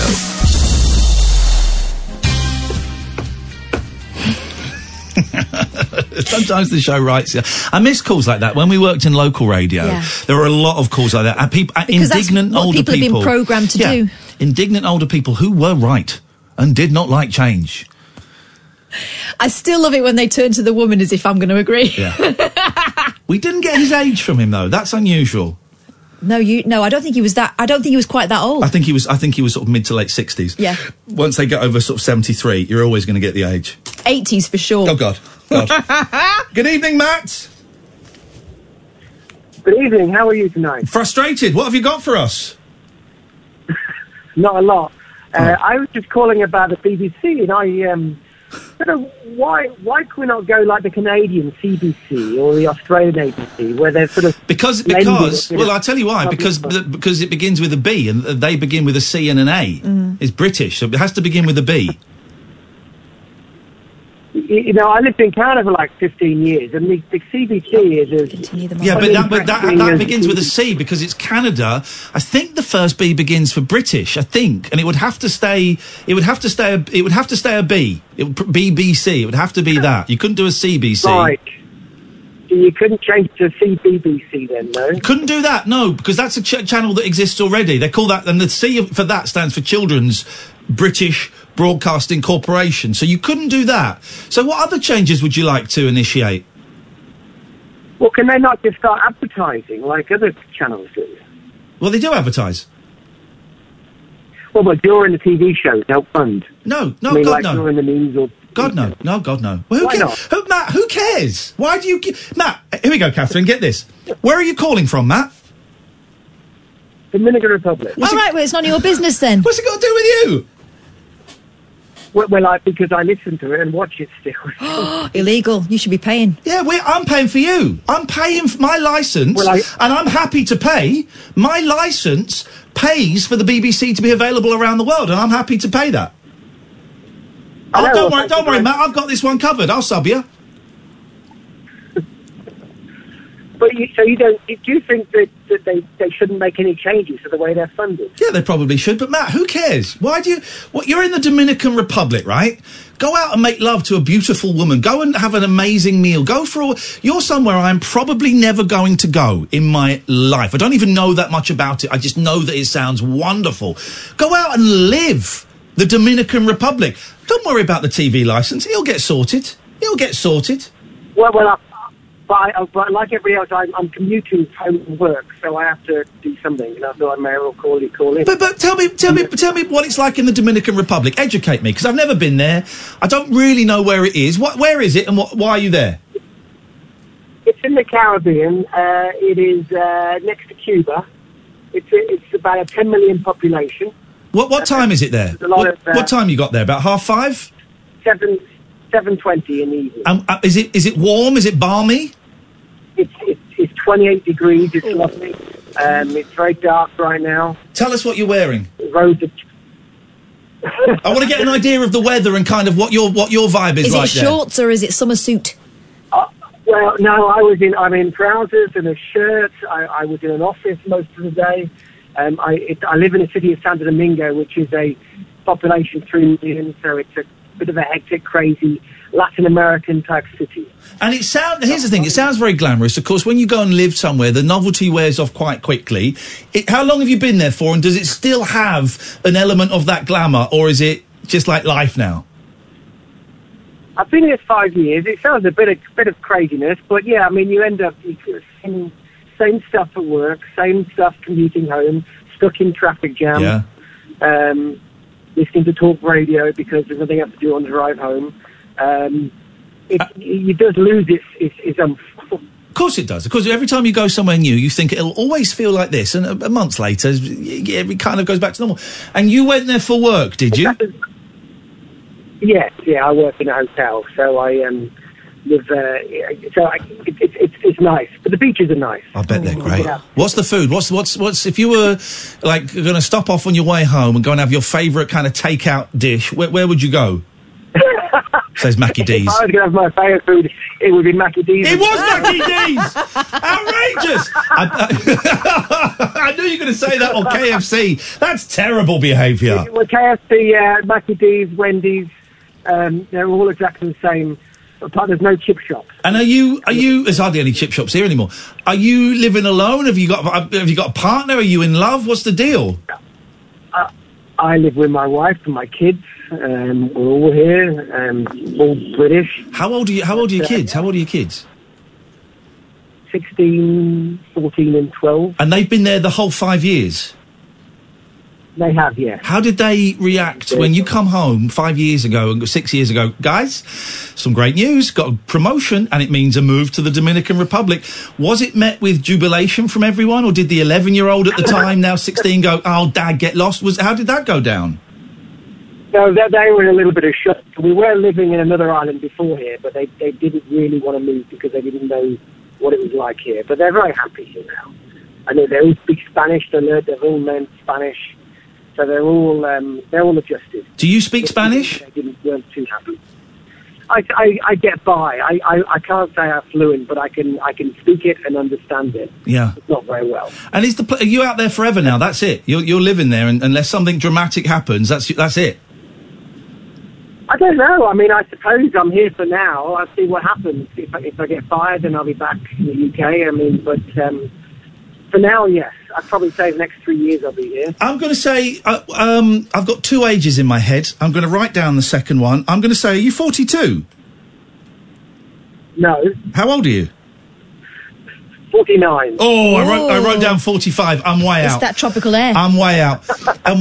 So I'm guessing you have, you got parents, if they're still with us, that are in their 70s? Late 60s, yes. How did they react when you said, I'm moving, I'm taking my beautiful wife, I'm taking the kids, we're moving away? Were they, how, because that must be tough for both you and them. You know, it was at first, but I moved away 20 years ago. We moved to Canada to begin with. Right. And at first it was difficult, but now they would come out and enjoy. My dad's coming out next month, you know, so they get used to it. But at first it was they weren't too happy about us moving away. But, you know, they encouraged me to have the adventure of going travelling or whatever. So, but it's not bad. But again, I listen to I watch British TV all the time, and I listen to British radio. So some things you just can't get out of your head. No, exactly, Matt. This is so much. Here's the thing, right? Anyway, this is so much more interesting than talking about a TV license. Genuinely, and I hope you don't take this as an insult. I've loved finding out about you and your family in the Dominican Republic. If you I think people should travel more and experience other cultures. Yeah. I wanted to move to Japan. Me and my wife wanted to move to Japan, but my mum was ill and we didn't take the leap, and that opportunity is now gone. It will come up again for me, but probably not for another 10, 15 years till my kids are a little bit older. But I agree. I totally agree with you. Matt, I'm going to say this to you. You call us anytime you want. You don't have to have a reason to call us. So don't feel that you have to go, oh, what's the big news story? Just phone up for a chat, mate. I will. When I'm stuck in traffic, which is usually quite regularly, I'll call up again. Man, I want to be your Dominican Republic drive time show. That's what we want to be. We'll speak well, to you. Well, you are my Dominican Republic drive time show. Perfect. I drive home at the same time, and there you are. Give us a call anytime. You don't need to have a story or a reason. Just phone up for a chat. All right, will do. Thanks. Thank you, Matt. Nice to talk to you, fella. Thank you. There you go. What a nice guy. Isn't it funny? And that's instantly more interesting than a pointless chat about the TV licence. Because even if we discussed Thank you, it, man. right, what difference would it make? He's in the Dominican Republic. I didn't even know where it was. No. I kind of thought it was over Cuba-ish way, but I didn't know. Listen to that. Sounds great, doesn't it? Yeah. That sounds great. His kids and wife speak Spanish. Mm-hmm. Fantastic. You'd love that, wouldn't you? You'd love a bit of that. I don't know. Is it the same Spanish? It's got to be slightly different, hasn't it? Older, more old-fashioned? Well, it's like when we went over to America, the languages kind of go off in different branches, don't they? So the Americans use a lot of words that have come from different other languages that they kind of merged with, but also words that we were using back then, and our languages moved on and theirs haven't. Yeah. You know, like fall, we used to call it the fall as well rather than autumn. Yes, well, it came from us, yeah. Yeah, so it's the same with Spanish. Like, for example, I mean, I don't really know any people from the Dominican Republic, but I know in Mexico they would call a car a carro, which is the word for a cart in Spanish now, which of course it probably would have been when they first went over there, and the Spanish call a car a coche. But there are small words, you can understand each other, but there are words that they both laugh about because they sound funny to each Here's other. The thing, right? You're somewhere exotic in the world. Don't phone up about the TV licence. Phone up and say, I'm somewhere exotic in the world. What would you like to know? Don't do that. It's that thing of people thinking, oh, I think I know what I need to do here. You don't actually need to do anything. Just come on and talk to us. Sad news. Yeah, I know. You're going to tell us someone's died before Alan Caddick does. Yeah. Oh, you're going to break it to us before Alan. That is sad. I mean, gone too soon. At 103, Kirk Douglas. No, I'm Kirk Douglas. Is that it? Is that the guy? Yeah, that's the guy. Okay. Well. Me and my sister back in the day were obsessed with the film Vikings with him. Oh, my friend Malcolm was obsessed with the film Vikings. With Tony Curtis. I didn't really like those old films. Why did he hesitate? It was a great film. Right. I mean, Tony Curtis as it turns out Viking prince, but turned into a slave with a broad kind of New York accent. Spoiler alert, mate. That's a little bit unfair what you've I don't think it'll be a spoiler if it's been out for like 50 years plus. 03444991000 is the phone number. Let's go to Anthony. Good evening, Anthony. Good evening. How are you? I'm feeling full up. I'm good. I slept bit better last night. Clean sheets. And I'm fingers crossed, Anthony. I'm going to sleep well tonight. I bet you will. You're working hard, Ian. Working very hard. I'm working too hard. I might just loosen up a little bit for the last hour and a half. Take a rest. Take a chill, innit? I'm going to take a chill. But not a pill, not a chill pill. No. What you got for us, big ant? Just, catch up really. During my birthday, I've just got back from a football game. I know you hate football, but... Oh, football makes me want to puke. I know you hate football, don't you? Football makes me want to go... Wait a minute, let's see if we're interested. Was it naked football? Yes. Oh! No, not really. Oh, it wasn't. Okay, you can't tease us like that. No, sorry. But I'm going to Spain soon. Prove it. Show me the documents. I need to see the tickets. I can email him. Oh, yeah, email me the tickets, Anthony, and change the name on there to Iain, Lee and Catherine Boyle. Yeah, of course I will. What are you going to Spain for? You wanted for murder? Not yet. Okay. Oh, he's planning a murder. Wow. Gosh. No, just a little trip, going to Salou. Can I still call you from Spain or not? You can call us, yeah. Wait, where are you going? Port Salut. Oh, right, yeah, That's nice. a cheese. That's a cheese. Is it? Port Salut is a cheese. Yeah, Salou, I think you're going to. Yeah, Port Salut is a cheese. Yeah, Port Salut is a cheese. Is there a port in Salut? Is Salut by the sea? Yeah. Oh, Catherine! Is Salut by the sea? Is it by the cheese? Doesn't matter what I said. You know what I mean? Is Salut by the sea? Yeah, I think it so is. So there's a port there. So Might Port be. Salut probably comes from there. No, I don't think it does. It's French. Doesn't matter what you think. Don't Let's Google it. Oh, Let's Google let's it. go 'cause fake news. It seems a shame to fall out over Fake cheese. news, fake news, fake news. Port Salut. I have to say, apparently we have a slight... Here we go. We have a It's from slight... Pays de Loire, France. In Spain. We have a slight problem with the phones. In the... people are... Getting through. People are calling up and then they're talking to Amy, and then when Amy calls them back, there's like a problem, and Amy has told the engineers. So be patient. Thank you, Anthony. Thank you, Anthony. Yes. Be patient. Be patient. Wise words. All right, Anthony, when are you going? I'm going on next Tuesday. You jammy git. You jammy It's git. a birthday treat. It's a birthday treat. Your birthday. When was your birthday? Today. I've got 3 minutes left. You got what? French left? 30 minutes to go. Well, I'm not singing happy birthday if that's what you think. No. None of that. None of that. Happy Don't do birthday. it. Don't do it.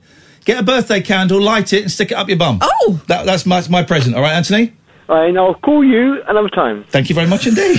Lovely turn of phrase. This is the Late Night Alternative on Talk Radio. Late Night, Iain Lee on Talk Radio.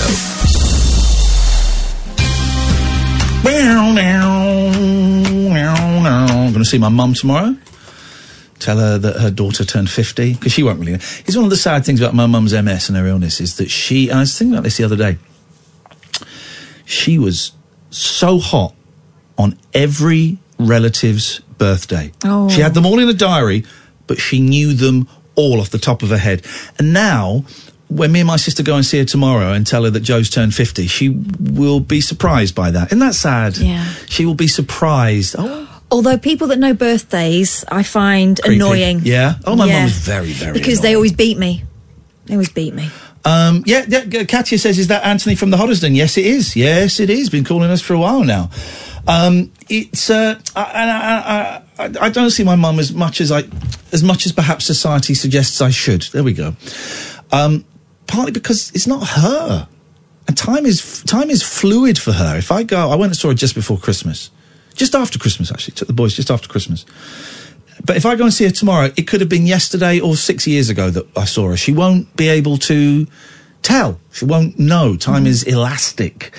And it just breaks my heart, you know. And there's part of me that thinks, I've said this before, if she asked me to kill her, I would consider it. I would seriously consider it. Yeah. I remember coming to see her with you, the only time I've met her. And, you know, when we came away, you sort of said to me, that's no kind of life, is it really? No. She enjoyed the time we had, though. Oh, exactly. But she will, in the space of 20 minutes, she will hear the same story, word for word, 20 times. Yeah. With no exaggeration. And it's just, it's not my mum. That's not my mum there. That isn't my mum. You know, and... Does she get down? What, you mean like get funky? She can't really move That's very the well. important thing, isn't it? Yeah, she does, yeah. yeah. Not so much now, because it's now... I suspect, as well as MS, I suspect she's got dementia of some kind as Right. well. But it's never been diagnosed. What's the point? You know, but she used to get down a lot. And She's not as aware of what's going on, I guess. No. I used to get phone calls like 2 a.m, just sobbing. You know, you're just unable to get...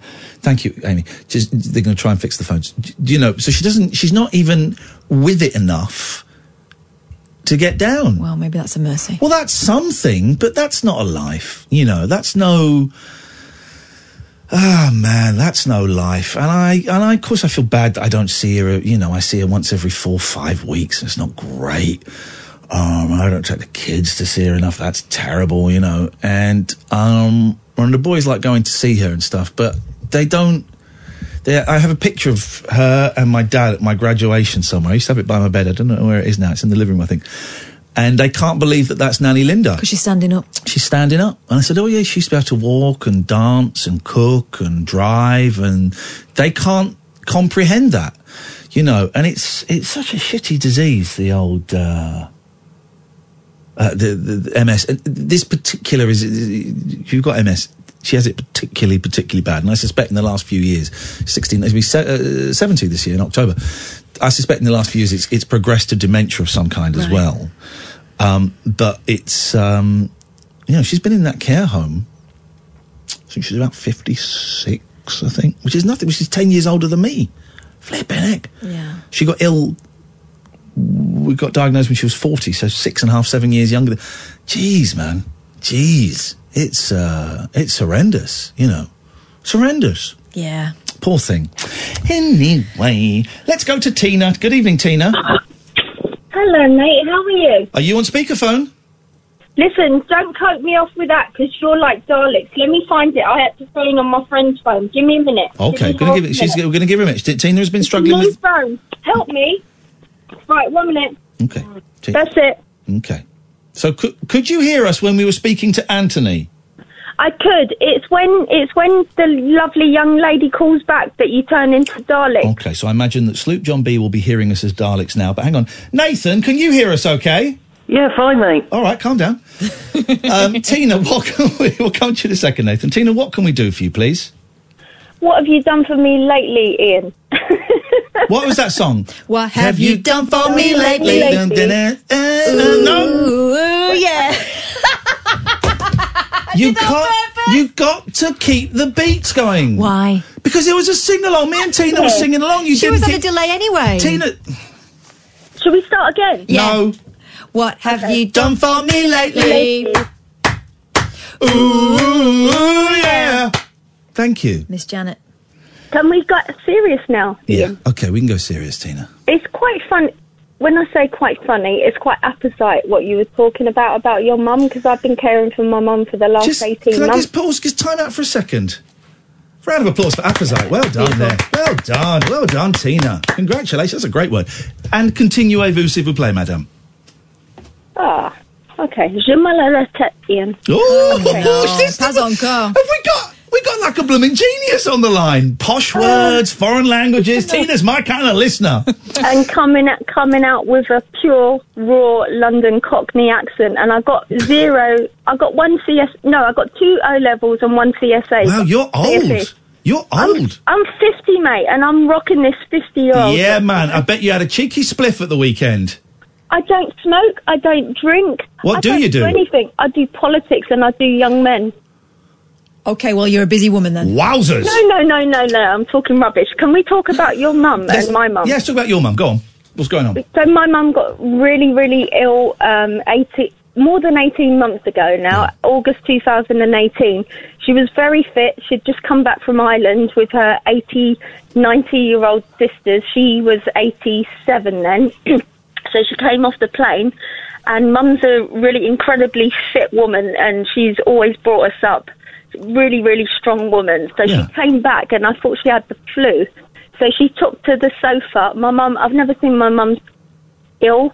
She was about 40 when she had me, and I'm coming up for 50 in September. Yeah, you're old. And I'm rocking this look. Very old. So she came back, very old. And I thought you were as old as me, but you're a youth now, Significantly, Ian. a lot younger, and I'm probably going to be a lot more younger than you in a couple more years, because I'm just going to slow down this aging process. But please, carry on.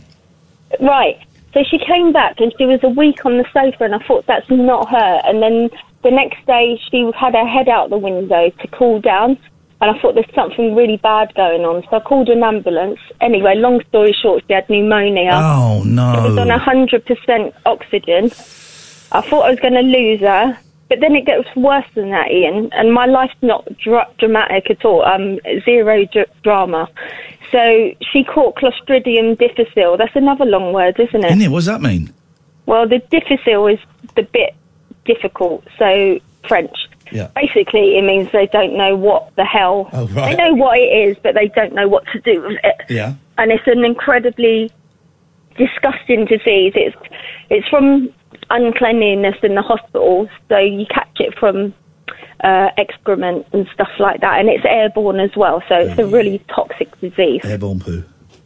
So, Mum went into the hospital with pneumonia. I got her back after 16 days. I didn't think I would get her back, right? Oh, mate, I'm sorry. Sorry, it's really difficult, but I'm rolling with it. It's got a happy ending, okay? Okay. Thank you for the spoiler. I like that spoiler. That's a good spoiler. It's a good... There's a good spoiler. Ian, I'm good at this stuff, you know, mate. You're better than some of the people I have to work with. But carry on. Matthew Wright. I'm better than Matthew Wright, for sure. I didn't mean that, but go on, I meant Kath. I hope he's listening. And you, Mike Graham. I'm definitely better than you, mate. Oh, right. that goes without saying, yes. Go on. There we go. So So, yeah, I got her back after 16 days, and I put on a stone in a week because I just fed her every couple of hours, and that's a pretty mean feat. I eat loads of donuts every day, and I don't put on a stone in. Well, I could do. I'm lying, actually. I probably do. Okay, let's get back to the point of the story. In a week. Yes. And then she starts, for the want of a better word, through the eye of a needle every 20 minutes. Oh, 24 God. 7. Yes. I'm up every 20 minutes, night and day, and it started on my birthday, and Happy birthday. after 2 days I couldn't take any more, and I called an ambulance again. Yeah. And she went back in, and Just a reminder, everyone, this story ends with a happy ending, don't worry. They diagnosed Clostridium difficile. I've read about it, because most ladies or men go into hospital, work one complaint, and if they come out with this filthy, rotten disease, I wouldn't even wish it on Trump or Boris Johnson. Wow. And that's saying something. Isn't it? And they put her in a room. They put her in, like, isolation. So they were being scrupulously clean after she'd contracted this filthy, rotten disease. I won't name the hospital. No. Good. A very famous hospital, Okay, but I thank won't you. name it. Lovely, yeah. And also, they put her in this unit. So then they're watching loads of critically ill people in intensive care, and there's so many nurses for how many patients, and I support the NHS. I've fought all my life for the NHS, and they just can't cope. They certainly can't do every 20 minutes, 24/7, which I could do. I could just about do it. I only did it because I love my mum. Yeah. And this 24/7 went on for 7 months. I got my mum back from the hospital after 2 days. I had to take the samples for them to work on them to find out what the hell it was. Yeah. And they said, you have to catch the excrement, but you can't get any urine in it. Yeah. The things we do for our parents, dear God! You don't even know what I've done for my parent, and I've got through it, right? All right, so I'm going to listen. We finish at one. Quickly Tina, on the end. No, Tina, we finish at 1, so I'm going to speed you up a little bit. Where is Mum now? Mum is up in bed. I've got a dreadlocked Rastafarian doing up the house. I met him 2 weeks ago in Portobello in a pub. What? Yeah? Mum's gone to bed, and she said he could choose which room. Flipping heck, mucky. Yeah, go for it. And do you need to collect her poo in a Petri dish anymore? No, she collects mine, because I'm getting to that age now. Okay. Tina? We're going to need a bigger Petri dish. I'm glad Mum is all right. Send her our love. I will do. And if she wants any inspiration, there was an 80-year-old on this morning the other week. Oh, my God. A whole tube of KY jelly. I actually dumped that. I dumped that. That was, who'd have thought? Well, I mean, actually... That was TMI. TMI. Did we do the break? We didn't. I'm sat there thinking, confident, cockily thinking, definitely did that break. I don't need to... We definitely did that break. What is happening to me? That's funny, isn't it? I'm just thinking what Tina said and thanking God no one else can hear it. Well, Nathan, you heard that, didn't you? Yeah. Right, tell you what, you stay there and you cogitate on that. Cogitate while we take a break. Late night, Iain Lee on Talk Radio. Okay, we've still got a few little problems with the phones. You can call in, but it just means if you're... Or maybe you can't call in. Yeah, let me just see. Hang on. I got it. You can call in, but it might just mean that if you're waiting, it might sound a little bit funny. But I think this will work. Nathan, can you hear us? Yes, I can hear you. Welcome back, Nathan. It's great to have you on board. I hope you've managed to cleanse Tina's filth from your mind. What can we do for you tonight on this holiest of Wednesdays? Well, you were talking about fat shaming earlier, and I was quite glad you raised it up, because I wanted to mention a couple of my experiences before. Okay, yes. Because I'm autistic, so when someone fat shames me, it affects me on other levels, but I'm a size 44, so it shows. Now, what? There's no getting around it. What do you mean size 44? Do you mean like your waist 44? Yeah, size 44. Okay, and go on.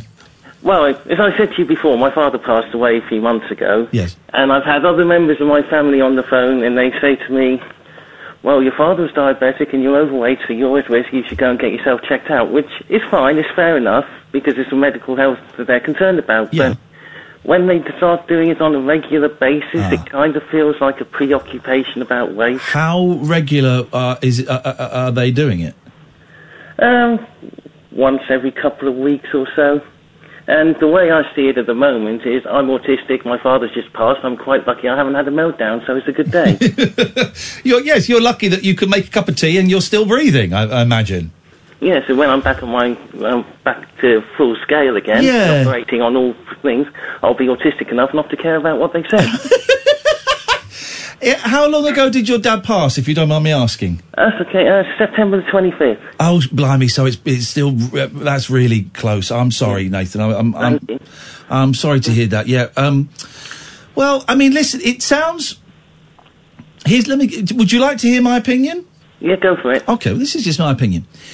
It sounds, from what you have told us, slightly different from newspapers and TV shows going, look at this celebrity, they used to be skinny, but now we can see a little bit of cellulite, it sounds slightly different. It sounds like it is coming from a place of concern from people that want to see you healthy. But...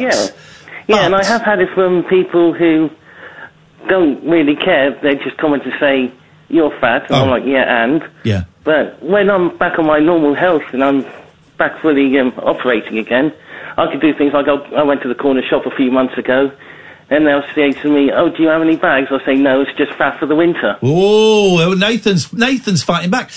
But here's the thing, okay, possibly one family member, one concerned family member, talking to the others, maybe someone should speak to Nathan. I don't mind doing it, and then going and having a chat and, just putting it out there. But to the constant badgering... I mean, the constant badgering, I'm not autistic as far as I'm aware, and that would get me very uncomfortable. I would imagine that would make me uncomfortable, that would make me sad, that would make me ashamed, possibly make me angry. It's the anger point at the minute. It gets you angry, does it? Yeah, that's why I tend to go quiet and not say anything. Yeah. Are you bothered about your size? When I'm operating fully, and I'm not upset or anything like that, it doesn't bother me at all. Right. In the slightest, like I said earlier, I'll be the first one to make fun of myself. But when I'm already emotional and highly strung and then someone says the same thing, then I can get quite upset, and if I don't calm down, I'll get irate. Oh, no one wants to get irate. I've seen Catherine irate, and it ain't a pretty sight. I guess that's the thing. I mean, if I were being the traditional... obnoxious radio host, I would now go into, which I'm not, I would now go into the full, but you're going to cost us money on the NHS and blah-de-blah-de-blah-de-blah-de-blah, right? Here's the thing, if you're cool with the way you are, then you're cool with the way you are. That's it, isn't it? Yeah, well, I don't drink, I don't smoke, I'm pretty boring on that front, really, so I don't do anything else unhealthy. Yeah? Oh, and the other thing, you talked about political radio shows, people calling in? Yeah, go on. I've called James a couple of times, but I prefer, if I'm going to comment on something, on what the politicians are doing, rather than whether I like them or whether I don't like them. Well, and that's interesting, because it's now, what do they call it, Catherine? The politics of personality politics, where it is really dependent on whether, it's partly why Boris Johnson did so well, because people find him roguish and charming and funny, and he says what he thinks. There were other reasons. Another reason being a lot of people didn't like Jeremy Corbyn, didn't like him. So there's a lot on that. But very few people seem to talk about, what are you doing? What's that noise? It's my dog shaking. Tell your dog to stop shaking. You're on the radio, for crying out. Yeah, shut up. Aren't animals just the best thing, but also the biggest pain in the bum ever? Oh, I know. I have 2 of them. 2 dogs. I got 4 cats, Nathan. And I've got a missus. Go on. What do you mean? That's annoying enough. Oh, here we go. Oh, Catherine is backing away from the microphone. Whoa. At Nathan's sexist banter. On that bombshell, Nathan, we say good evening to you. Don't blame me for that. No, I was fine with that. I agree with him. Birds are annoying as hell. That's why I'm a single guy. That's why I'm living this. That's why I got divorced, because birds annoy me. No, not at all. I love boobs and bums. And willies sometimes, but mainly boobs and bums. Let's go to... Have I got myself out of that hole yet? Which hole? Exactly. Let's go to Sloop. Good evening, Sloop. Cowabunga! Hey, Teenage Mutant Hero Turtles. Couldn't call them Ninja Turtles in this country. Well, no, they were hero turtles because ninja sort of had a dark connotation. Well, they were called... Well, the cartoon in America, as far as I'm aware, was called Teenage Mutant Ninja Turtles. And they changed it to Hero, and they cut out the nunchuckers. Oh. Because you're not allowed to show... You certainly weren't allowed to show nunchuckers on British television because... No, you shouldn't be showing blades to babies? No. Because nunchuckers were banned as part of the great rewriting of history in the Video Nasties era. Didn't Michelangelo had nunchuckers? You didn't see them in battle. Oh, right. He never clocked anyone. You never saw that. Was if that happened in the cartoon, it would have been clipped out. It's why. Here's the thing, right? When the Video Nasties were banned in about 80, I'm guessing it was slightly 86. I'm going to say 85. No, it would have been earlier than that. It was 84. It was 84. Guarantee it. You can Google it and prove me right, please, someone. One of the things they got rid of were nunchuckers. So that's why all the Bruce Lee films were cut. All the Bruce Lee films, all the nunchucker scenes were cut out. And that's why, and it was only repealed quite recently in the last 10, 15 years. That's why the Brady Bunch movie 2 was not released in this country, thereby ending the Brady Bunch movie franchise, which went on for another 3 or 4 movies in the States. Who had the chucks, Jan? I think so, yeah, I think so. One of the Bradys had chucks in it, and it was, they're like, we just won't release it. And the first film did quite good business over there. The first Brady Bunch movie is a great movie. Have you seen it? I think I have. I ain't seen it. It's a fun. I went to the cinema because it's got Davy Jones in it, but it's a funny movie, man. Everyone go and watch. In fact, that's what I'm going to watch one day. I can imagine the Brady Bunch. I'm going to watch the. I think there are 4 Brady Bunch movies. I'm watching them all. Why not? And why not? What can we do for you, you plastic wrestler? I called in to talk about celebrities that have disappointed you, and this is one that you know personally. Okay, yeah, go on. So maybe we'd get down to it. Jerry Sadowitz. Go on. Well, one day, I was walking down Finchley Road, had a couple of drinks, and there was a crowd of people coming down towards me. And as they cleared to go into Iceland... I got a feeling I know which way this is going. I got a feeling I'm going to be on Jerry's side, but go on. Oh, hold on. Yeah? So the guy nearly runs me over and I fly into not through it, but against the window. And I turn around, ready to give him both barrels. And I look up, and it's Jerry Sadowitz. And I'm like, oh my God, this is going to be like throwing a punch at Mike Tyson. Right? Anyone who knows who Jerry Sadowitz is. Jerry Sadowitz, he's tiny. He is, but I wasn't going to get physical with him. Come on. You just said you were going to like throwing a punch at Mike Tyson. Oh, you were going to get... you mean verbally? Yeah. I gotcha. Yeah, you remember what he was like back in the day when he had this program? He's one of Britain's greatest comedians, as far as I'm concerned. And well, this was the thing. And I got there and I suddenly thought, you're going to get annihilated in this argument, but you're going to have a story to tell. A bit like throwing a punch at Mike Tyson. People would go, who the hell beat you up? And you'd go, well, it was Mike Tyson. I couldn't win. And do you know something? He turned around to me and he was like, oh my God, I am so sorry. Oh, you were set for beef and he was a vegetarian that day. Yeah, man, I was definitely... No, it was good because, how can I put this? He apologised and suddenly it just diffused me. I think he probably saw I was raging. Or the thing is, I've met Jerry. I've not spoken to him for years and years and years. He's a very, very shy, private man, really shy, and I bet he was probably terrified that you were going to lamp him. I wouldn't do that. I was you don't know that. People don't know that. I was supposed to go out for lunch with Jerry once, and it just never quite happened. He's Wait, could you not get him on the show? No, because I tried to get him on another radio show, and he just wasn't. He's just not his scene, man. It's just not his scene. Is going on stuff and promoting stuff. He hates it.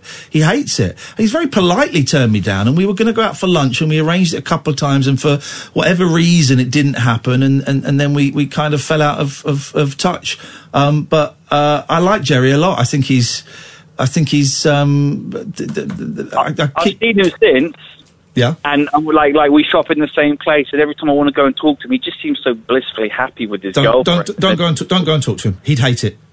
Yeah, He'd hate that's it. what I get. He would We hate it. Each other at self-service checkout, and he was talking about watching the telly and going home. And I looked at him, and I suddenly thought, "Nah, man, he's not that sort of guy." You know what I mean? Like, leave it as it is, which I can understand. Can I just give one more quick something I saw today? Which You got 15 seconds.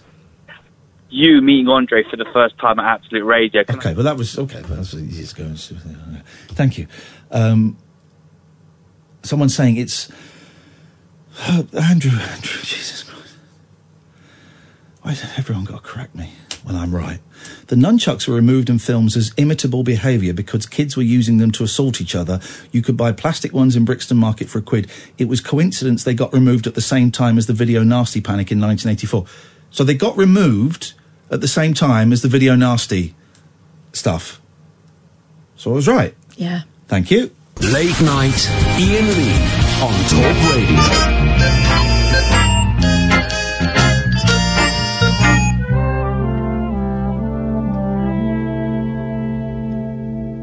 Okay, Davey. What say we make one, huh?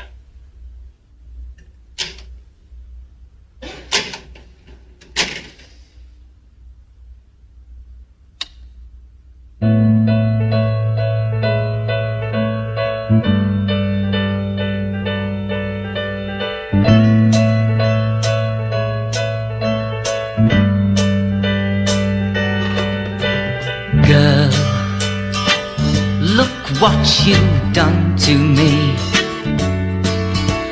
Me and my whole world.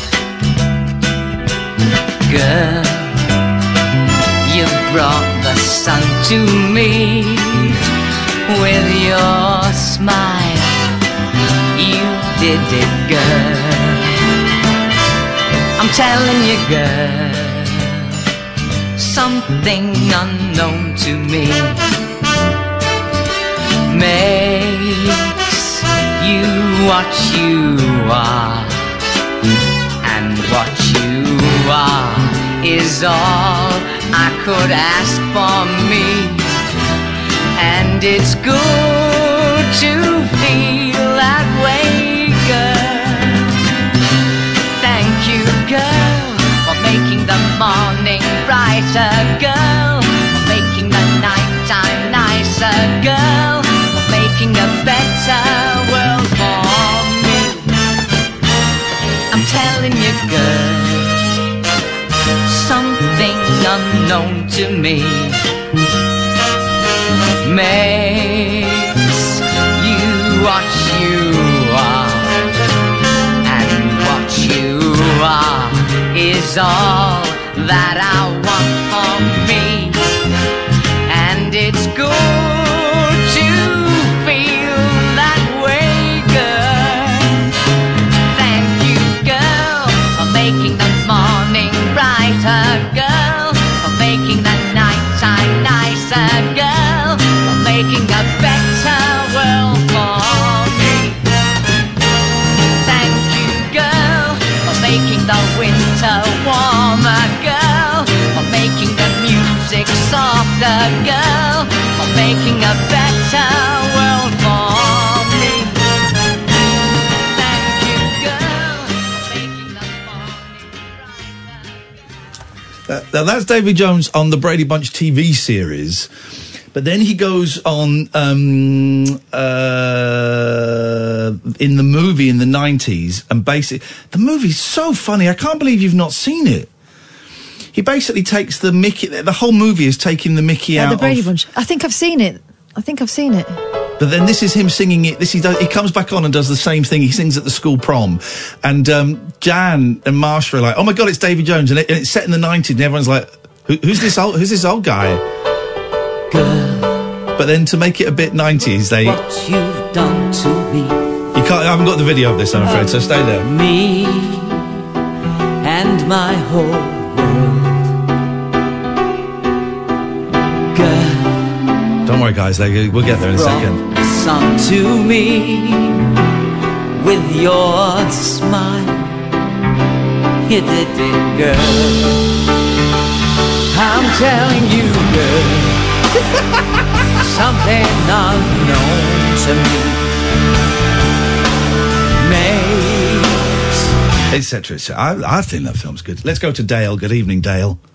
Hello, Ian. How are you? I'm a bit farty tonight, if I'm completely honest. know. If I'm completely honest, I had a Domino's. A pizza, yeah. Yeah, that's it. That's what they do. Yes, a pizza, yes. Well, they make you party, so... Exactly. Don't make me farty, Dale. What can they... Well, you don't know that. Mine is probably stronger than yours. Let's move on. We're heading in a news... Oh, by the way, it's after midnight. Thank you very much. Highest radar figures this show has ever had. I don't know about the rest of the station. I believe it's gone in an upwards direction. We've almost doubled our listeners for this show. Thank you very much. On you go. Thank you. Thank you. Thanks to everyone who filled in a book. Almost doubled. Almost doubled. Thank you. Yes, Dale. Yeah, I don't want to sound... I've got a song, the last two songs to play to you, Ian. Jesus Christ. You don't mind? Or is it a bit too much? Why don't you give us one tonight? Yeah, sure. I like them, but here's the thing. Music down the phone... It's crap. It's not great. It's not great. It's not dial-a-disc. I'm in the attic, and I have to go up to the attic. Oh, you should write a classic. I did. That's a song. Do you get the reference, Catherine? Adrian Kervitz. What? Was that his name? Adrian Kervitz? I think that was his name. I'm gonna write a classic. I'm gonna write it in an attic. Do you remember that song? No, you not don't the know way that you sang song? it, no. What? All right. Gonna write... Adrian Gervitz. Here we go. Here we go now, Catherine. And a little bit of respect, if you wouldn't mind, please. Here we go. This is because I'm educating everybody tonight. Everybody is learning something as a direct result of me. Oh, Jesus. Here we go.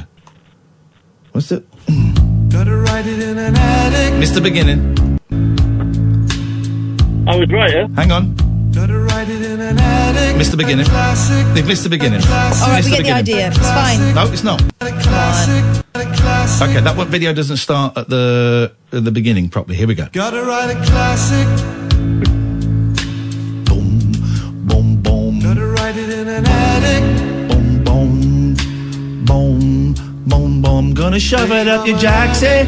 Boom, boom, boom. Gonna make a love to you. All right, okay, yeah, okay. That sounds a lot like a lot of your songs. Okay. I'm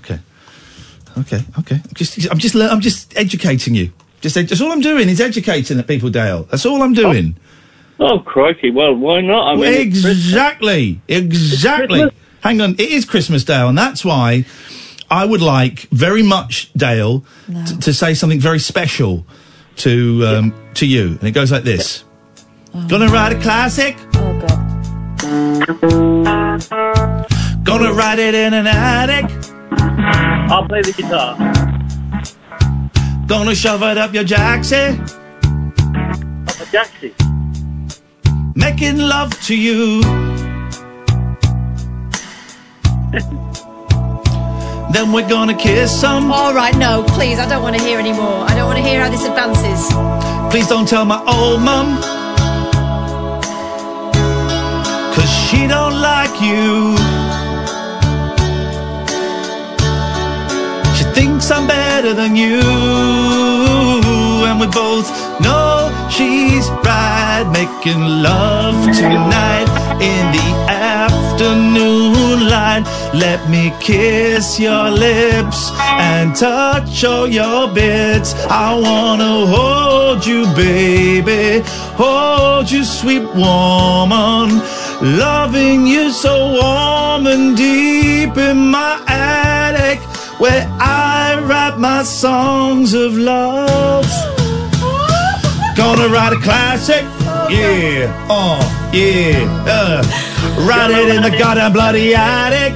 All right, listen to the language. Yeah, sorry, I do apologise. I'm making love to you. I've got so many things to do, like writing a classic. In fact, I've got to tidy up the attic. It's 6:30. Can we have sex tomorrow? I want to get this classic written down, and I haven't even started to write the words or the tune or the melody. And you keep pushing me to make sweet love to you. That's why it won't work. You're putting too much pressure on me to make love, can't you see? It don't work like that. And Dale's listening. What's that guy doing in the corner with the guitar strumming harder and harder? That's my friend Dale. He writes songs and watches me make love. Yeah. We do it in the attic. Yeah. Dale, put the camera down. It's not worked out how I wanted it. In fact, young lady, time for you to go. I'm already going. This is such a weird scenario. Dale, I'm gonna impale you in our attic of dreams, our big gay attic of dreams. Me and Dale in an attic. Yeah. We're really going at it. Could you open this door, please? Dale, what have you got for us?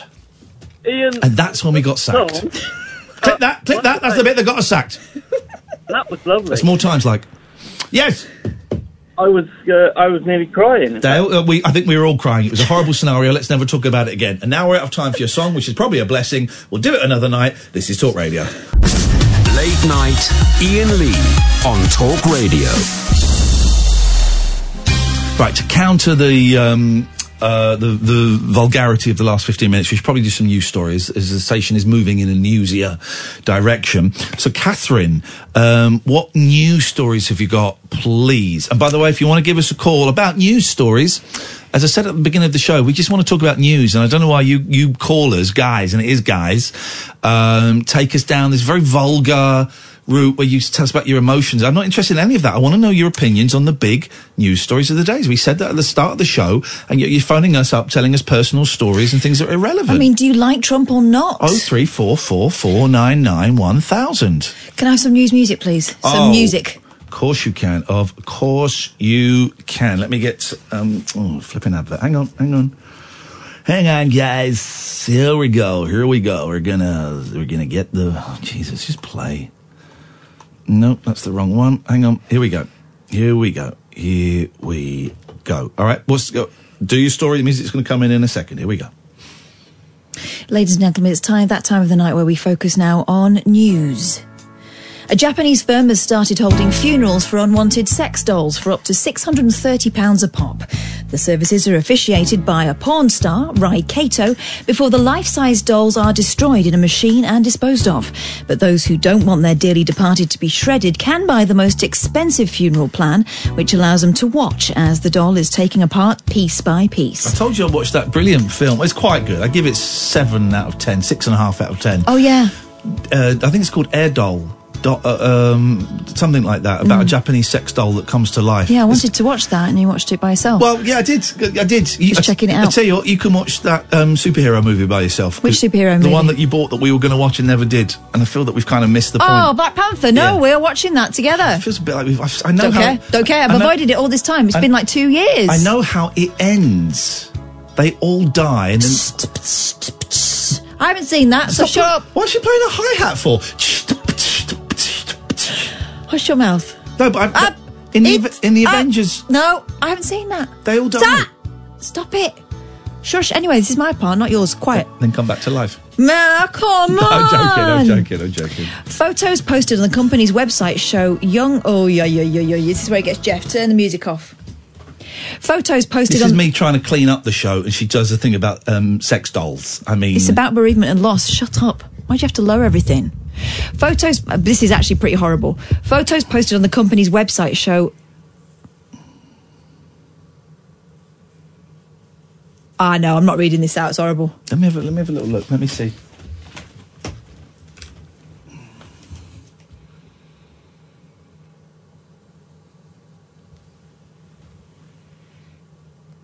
You can jump to that. Yeah. You can jump to that. But that other bit is horrible, isn't it? Well, it's a thing about having sex dolls that look like kids. Yeah, that is a thing. There is an argument. I'm not saying this is. I haven't really given it enough consideration to go either way, but there is an argument that sex dolls look like children could be a way to save children from actually being raped. I don't actually tend to think that way, but I have seen that written by quite respected psychotherapists. I don't quite buy into that. I have too, but then the kind of. Would there be a correlation then in thinking that if someone's having sex with a sex doll, they're not interested in women anymore? Yeah, no, exactly. No, I agree. But yes, that is a particular thing that is not particularly pleasant. But you can move on to the next bit about murder victims. So, there have been a few cases where dolls have ended up with normal rubbish and caused a scare with passers-by fearing they'd found a murder victim. My God, imagine. I can imagine that. A number of shrines and temples were already holding funeral-like services, according to Sora News, and it's estimated that more than 2,000 dolls are sold in Japan every year, where, of course, we know there is a thing going on at the moment where young couples aren't getting together. Young men. They're choosing to stay by themselves, if you know what I mean. But I think that's been brewing for a long time. And by the way, thank you to Paul for just breaking news. Apparently, Kirk Douglas died 50 seconds ago, according to Paul, when we announced it 25 minutes ago. So thanks for listening. But for years, for like the last 30 years or more, they have a type of video game that's been very huge in Japan, has never really made it over here, is the sort of dating sim. Virtual girlfriend, isn't it? Kind of. There's lots of different variations from probably the mid-80s onwards. So 35 years where you would have to like court people, and you can imagine what the graphics were like in 1985 for these kind of things. But it's a huge market, and they've never made it over here. But you can see how the Japanese, particular type of Japanese male, it has been conditioned or encouraged or has bought into, into this thing. You can get everything you need from a screen, and in fact, the person you're communicating with on the screen doesn't even have to be a real person. It can be virtual reality. And now with the headsets and with I told you I got VR headset, and my boys play silly buggers on it. And of course, the day I got it, I looked at VR porn. I thought, I'm going to have a look. And I found it so intimidating. It was those 2 or 3 minutes. And I just thought, nah, that's not for me. Partly because they're making eye contact with you, which is weird from pornography. You don't want that. But also, I could see, if I had still been using cocaine, for example, that would have been you gone for days. Goodbye. Mm-hmm. Goodbye. Goodbye. Rack them up. I could see if I were a 17-year-old, 25-year-old, 32-year-old Japanese guy or lonely guy living with my parents, and why would I need to go out? I could just watch that. I can play these games where I'm being rewarded by being affectionate, and I know it sounds weird. If you're unaware of this culture, it sounds weird. And of course, it's weird to us. That's the way it's sort of I don't think it's that weird. No. I don't think it's that weird. There are lots of people having virtual relationships. Yeah. Why is this any different? People who'd never expect to see each other. Never. Yeah. How is that weird? But we're one step away. We're very close. It exists, but it's prohibitively expensive, of the suits, the body suits that will replicate the touch and stuff. They exist. It's just you need $250,000 to buy one. 10 years' time, there'll be $500 and no babies. And no babies. The Japanese population is going down. Sorry, I hijacked your story. No, it's interesting. So yeah, more than 2,000 dolls are sold in Japan every year. Because it's still kind of a new thing here. That's why, you get the Daily Star focusing on it a lot, and sometimes the Mirror, because it's still a little bit for weirdos, quote unquote, isn't it?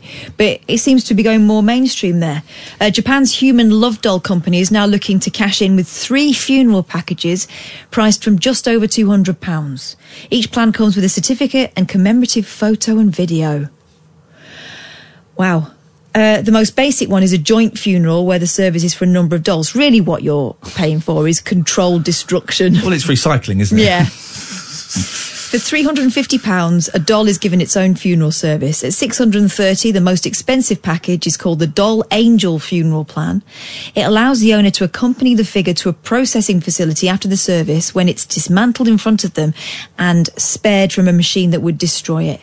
Before it's dismantled, a portrait of the fake human is taken and a worker can read a letter addressed to the doll. The owner's given a piece of the doll as a keepsake. Oh my God, I don't want to think which bit they keep. And the rest is disposed of. Funerals are held in Osaka's Higashiosaka City. Racist. Higashiosaka City. A little bit racist. That's what it's called, Yeah, but isn't the way it? you pronounced it is I was being racist. really careful because there's a lot of words. You've been too careful, and that implies racism. Or care. On its website, the company says, love dolls are born to be loved. Okay, well, definition of love is interesting.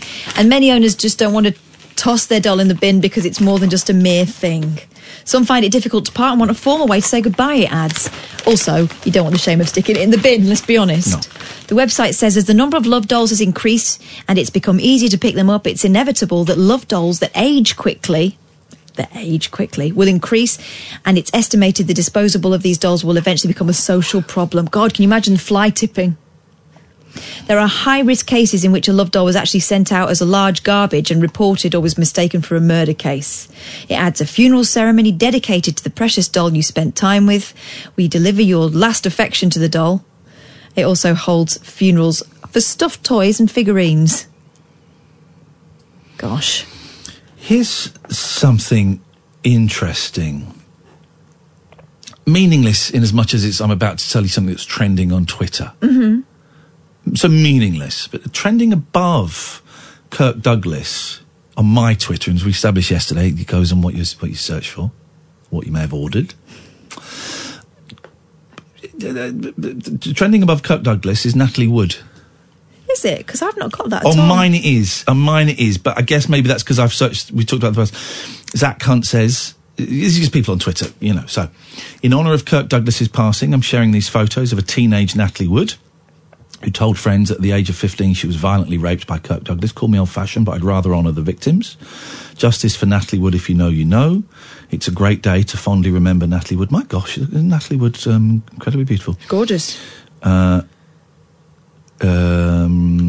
focus on what really matters. Natalie Wood. Oh my gosh! And then it goes. Okay. Anyway,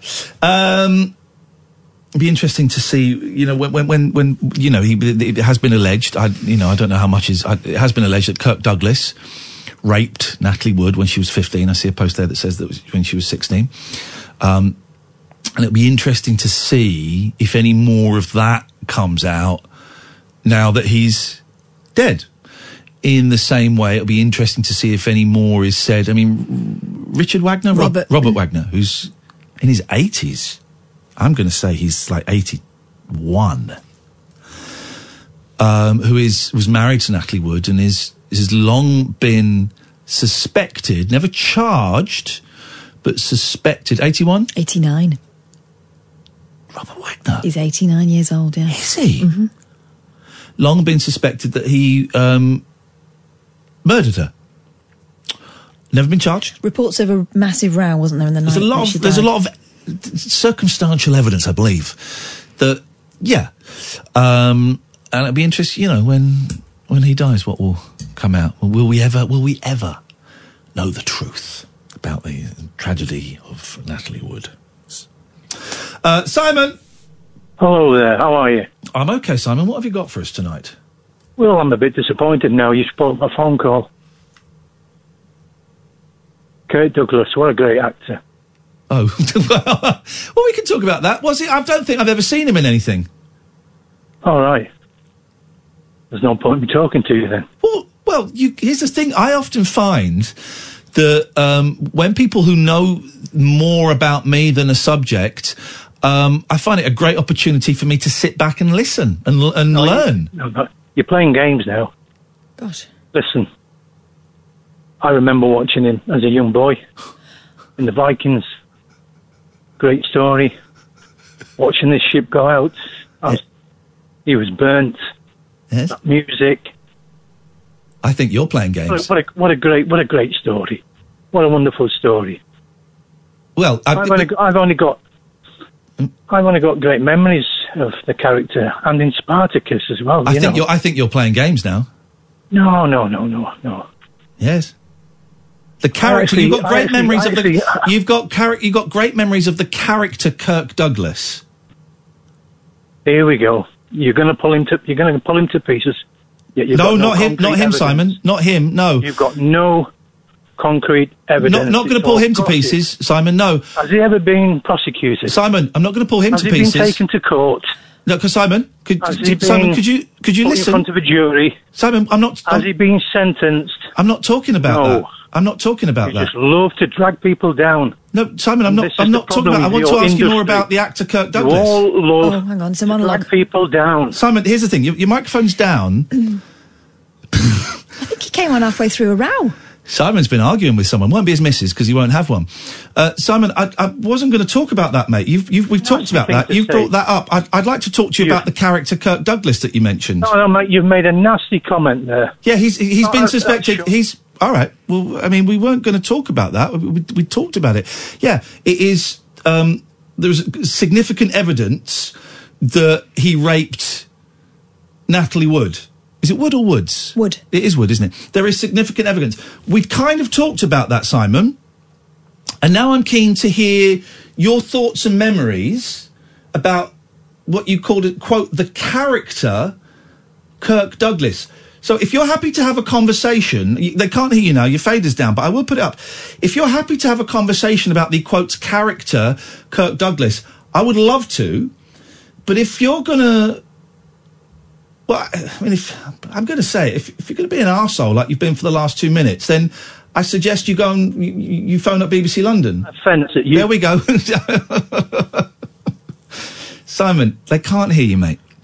Would you like to have a conversation, or you want to do your little angry, bitter little monologue just because you've got no one else in your life to talk to? What would you like to do? Mate.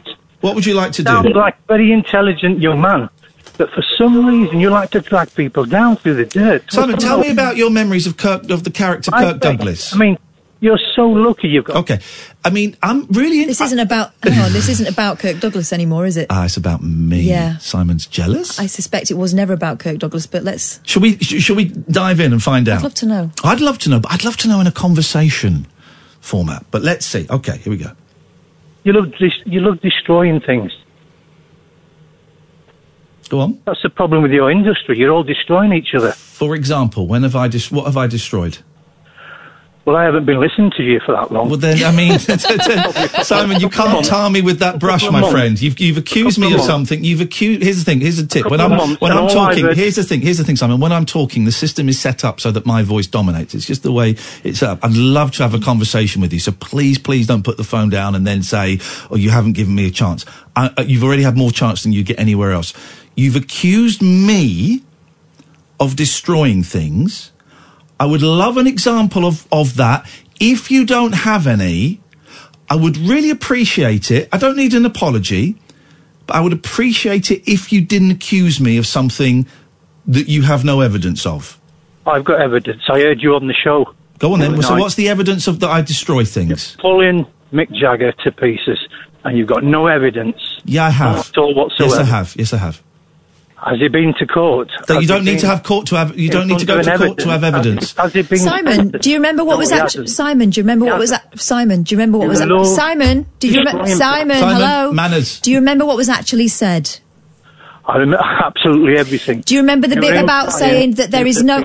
Simon, listen, didn't call him a paedophile. You were implying he was a paedophile. Oh, well, implying to assume some assumption on your part. Simon, didn't say that, didn't use that word. Are you going to listen, or are you going to be an absolute bell cheese? Because I really want to learn from you. And my friend Catherine is very politely talking to you, and you're being very, very disrespectful. So, I mean... Do you want to have this conversation? If you don't, you can just put the phone down. But we're trying to have a conversation. You insult people, you drag people. Oh, I mean, Simon, would you like to have a conversation, yes or no? Pulling people apart. Yeah. Simon, would you like to have a pulling people apart. Okay. It's not becoming of you. Here's the thing, Simon, I'm not pulling you apart. You really want to get on. and be a superstar. I think you've got to change your attitude. Jesus, are you high? Are you on something? I want to be a superstar. All I want to do is pay the mortgage and Jesus, what a boring man.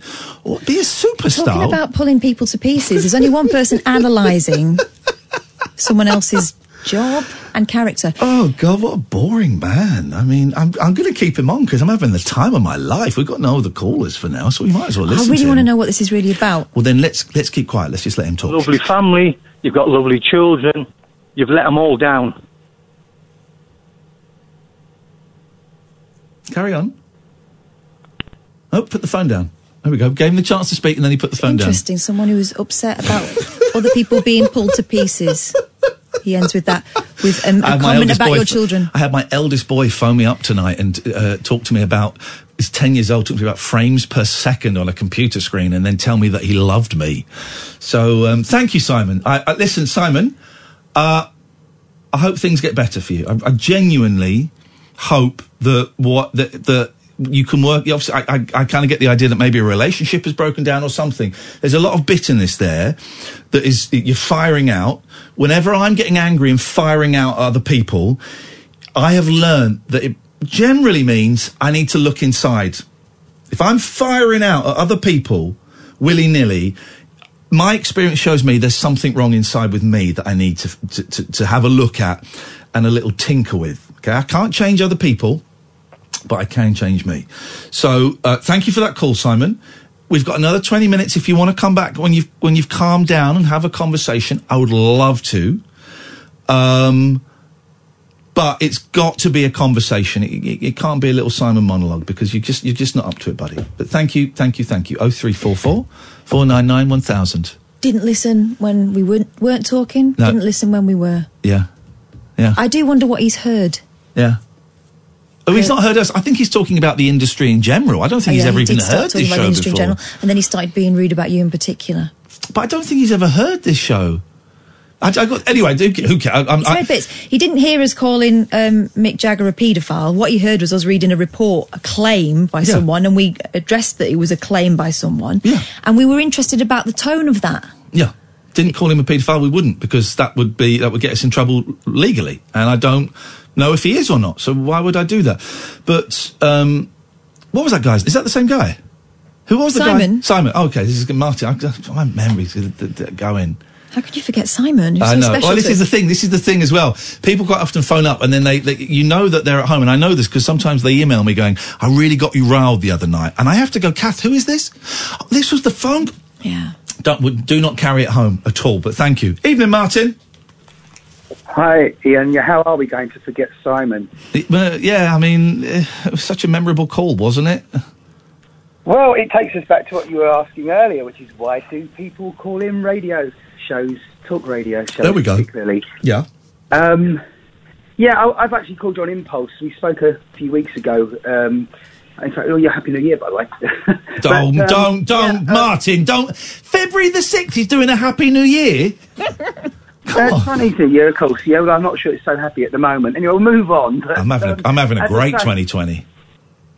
Yeah, me too, actually, at the moment. Yeah. Despite a few things I'm having to juggle here, it's going to be a great year. Good. But, yeah, I mean, Simon obviously had a problem, and it'd be interesting to know why he felt the need. The only outlet was to, take it out on you, basically. Or anyone else, for that matter. It seemed like he was going to have his next conversation. Well, there was beef anyway that I dared bring up what is a very well-known rumour, that is actually, there's probably possibly more to it than just a rumour. I don't know. But he seemed very upset that we brought that up and from the get-go wasn't going to be pleasant. That's okay. No, he wasn't going to share with you what the true reason for his, should we call it, attitude was. And that's really where the problem is. I think a lot of people have a difficulty expressing themselves. I say they, I say I'm one of them. We've all, at some point in our life, we all experience very similar things. And yeah, it's unfortunate because often, of course, this is the only outlet for certain people. For people, they don't know where to turn. And of course, this is quite easily at their disposal. So I guess that's why a lot of people do pick up the phones. That's not bad analysis. Yeah, why do I call, though? Or why would I call? I hesitate because it's not about me. And that's why I don't call more often, quite frankly. Yeah. Because I think the reason people should be calling is a big reason, if not the only reason, is to make a difference. Go on. Kath, well, she mentioned that word earlier on a little bit. But yeah, absolutely. If you've got something to share that you think might be beneficial to others, then do it. You know, we've all got a story to tell. An anecdote, you know, it's not something that's fabricated here as in a story, but something that we've experienced. Everyone's got a story in them. I've said this for years and years. Everyone's got a story in them. They may not know it. That's mine and Kath's job to find it. But everyone has got something that will make other people go, that will make other people lean into the radio and go, oh, let's listen to this for 5 minutes. Everyone has. I mean, you know, there's a lot of people. You just throw my mind onto something that I've thought for a long time, which is there's a lot of people in care at the moment, and I mean they're compos mentors, you know, just elderly people, but they've been through it. You know, it's the same cycle for all of us, and they're just sitting there, you know, in their TV rooms, whatever, not being stimulated. They're grey matter and physically not too active, and not being encouraged to be any more active. But they've got so much to give back. Let's start stimulating old people. I'm up for that. I will go to care homes and I will go and stimulate old people. Yes, I'll do that. And yeah, go for it. Go for it. Now, Ian, I just want to take that opportunity. Thank you, Martin. To say that how invaluable your programme really is. Well, we'll see. I don't know. I'm not sure about that. But Martin, I appreciate your kind words. We forgot to tear Martin apart. Oh, maybe that's it. Maybe there's something in that. Maybe it's loneliness that caused people to phone up. Maybe it's braggadocio. Maybe it's the fact that we don't go to pubs in the same way that we used to go to pubs and sit with 3, 4, 5 mates and go, that Nigel Farage is brilliant, isn't he? You see what he did today? It was brilliant. And then someone on the other side of the bar goes, oh, shut up, he's a tosser.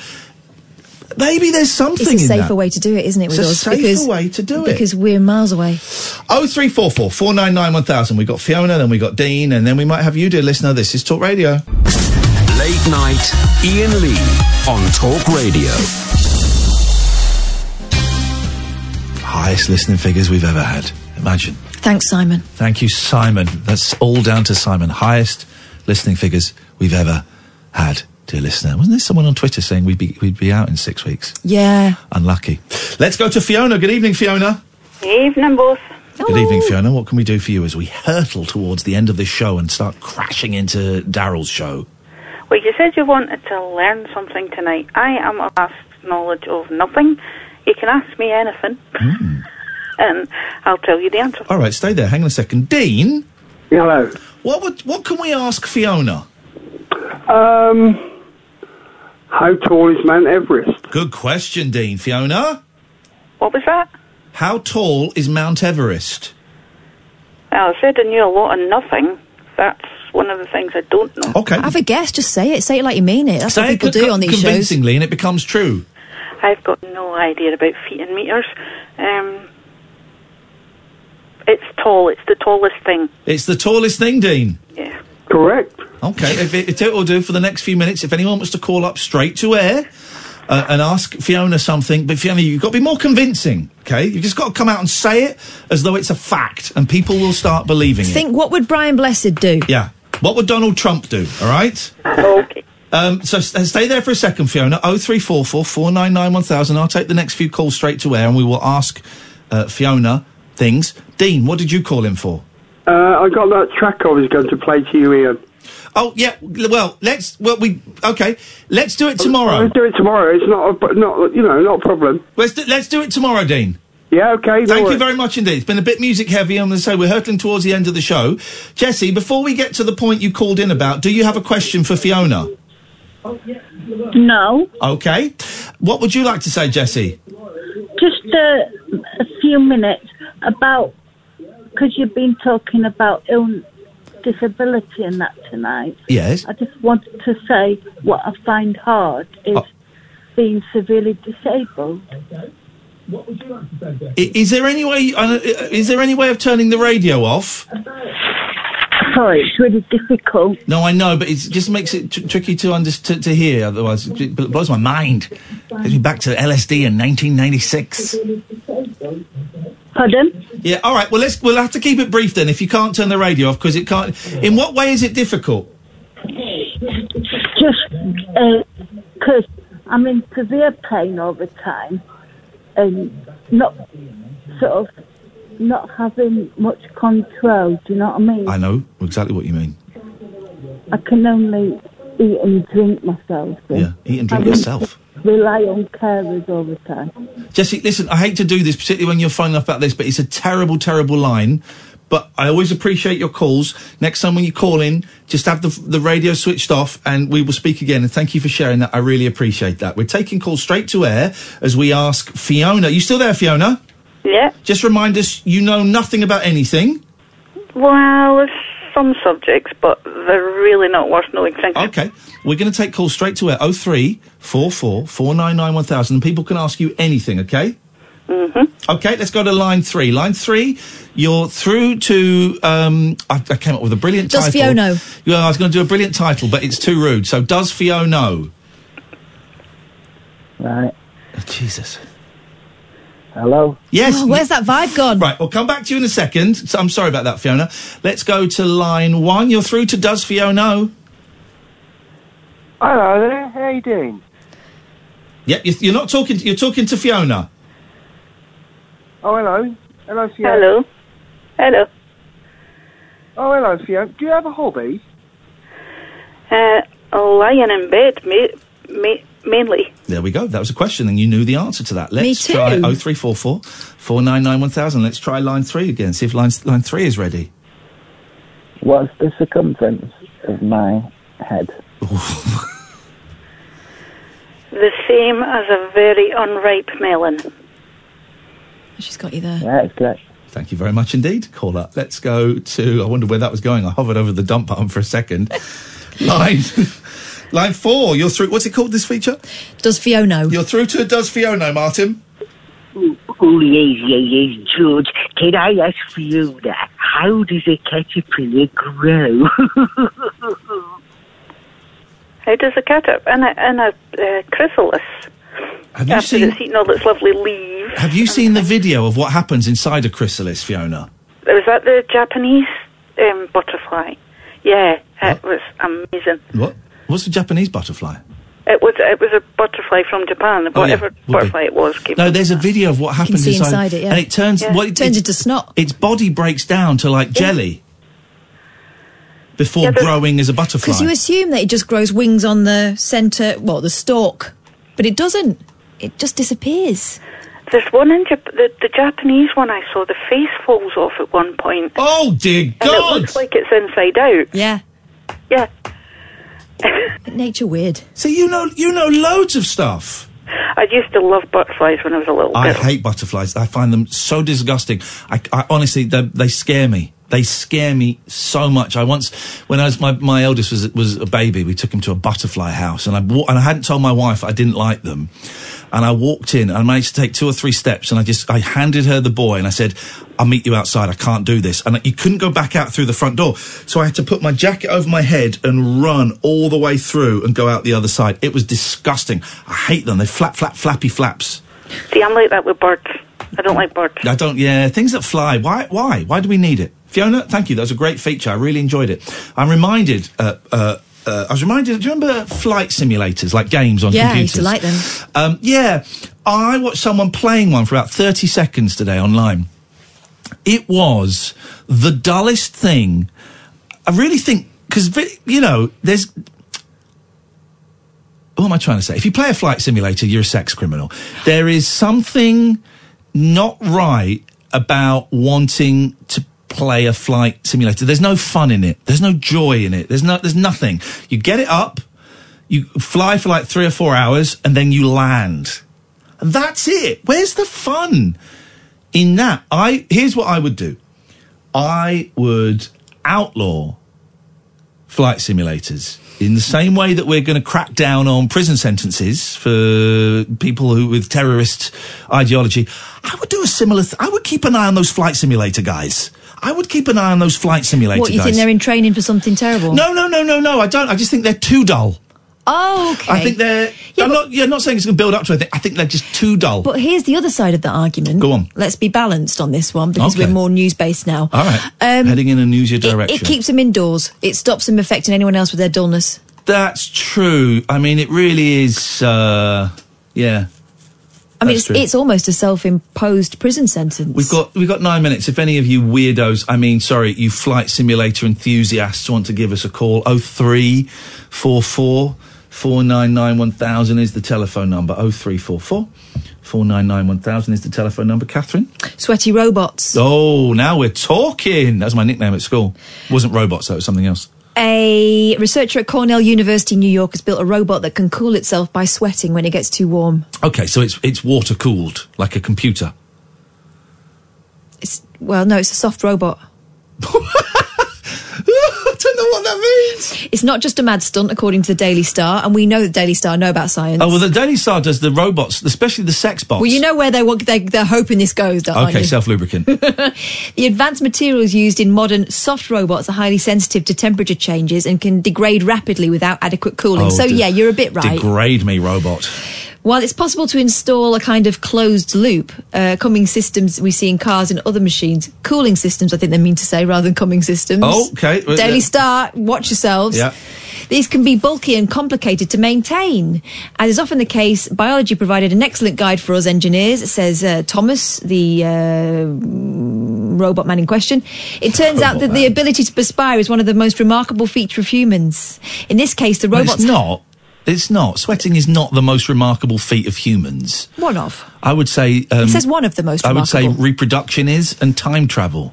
And sweating, for some of us. And flipping landing an aeroplane on a computer for some sad cases. In this case, the robot's hand is created on a 3D printer and embedded with hydrogels that are roughly 50% water. Put your headphones on, because I think is there someone there? I think you know damn well there's someone here. Right. Oh, are you hoping for a sweaty Hoover? Because it could be happening. At low temperatures, the hand's pores are closed. When the fingers heat up, the pores expand, allowing the hydrogel to evaporate, sweating and cooling the hand down. Imagine a cool hand, David Babcock. Oh, is that who that is? I didn't recognise the voice. Yeah, I think I've got coronavirus. Oh, coronavirus? Yeah. Sounds nasty. Yeah. But still, it's not as bad as the coronavirus, which is doing the rounds. Oh, is that what they're calling it? Yes, they do. Right. David, you've called in because you want a sweaty robot. No, I've called in because you're slagging off people who play, and I know that you're talking about me. Are you crying? People who play.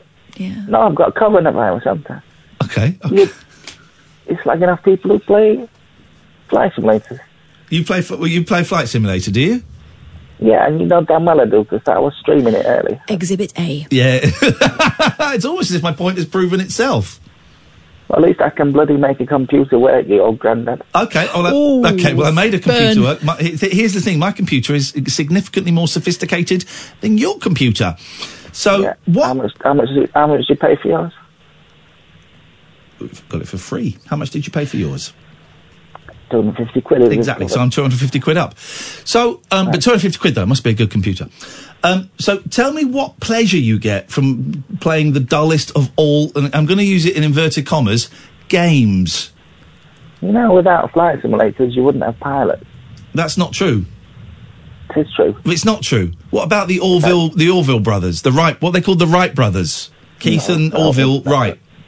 No, in modern world. No. Hang on a minute. Your statement was, if we didn't have flight simulators, we wouldn't have pilots. I've just given you two pilots, the Wright brothers, and you've gone, oh no, not those, they don't count. My statement is, shove it up yours. Okay, there we go. And that's it. And that's why you'll never be a real pilot, because you're too aggressive. You've got to be unflappable. Ironically. We've got to raise the flaps and lower the flaps. Do you giggle when you play with the flaps, David?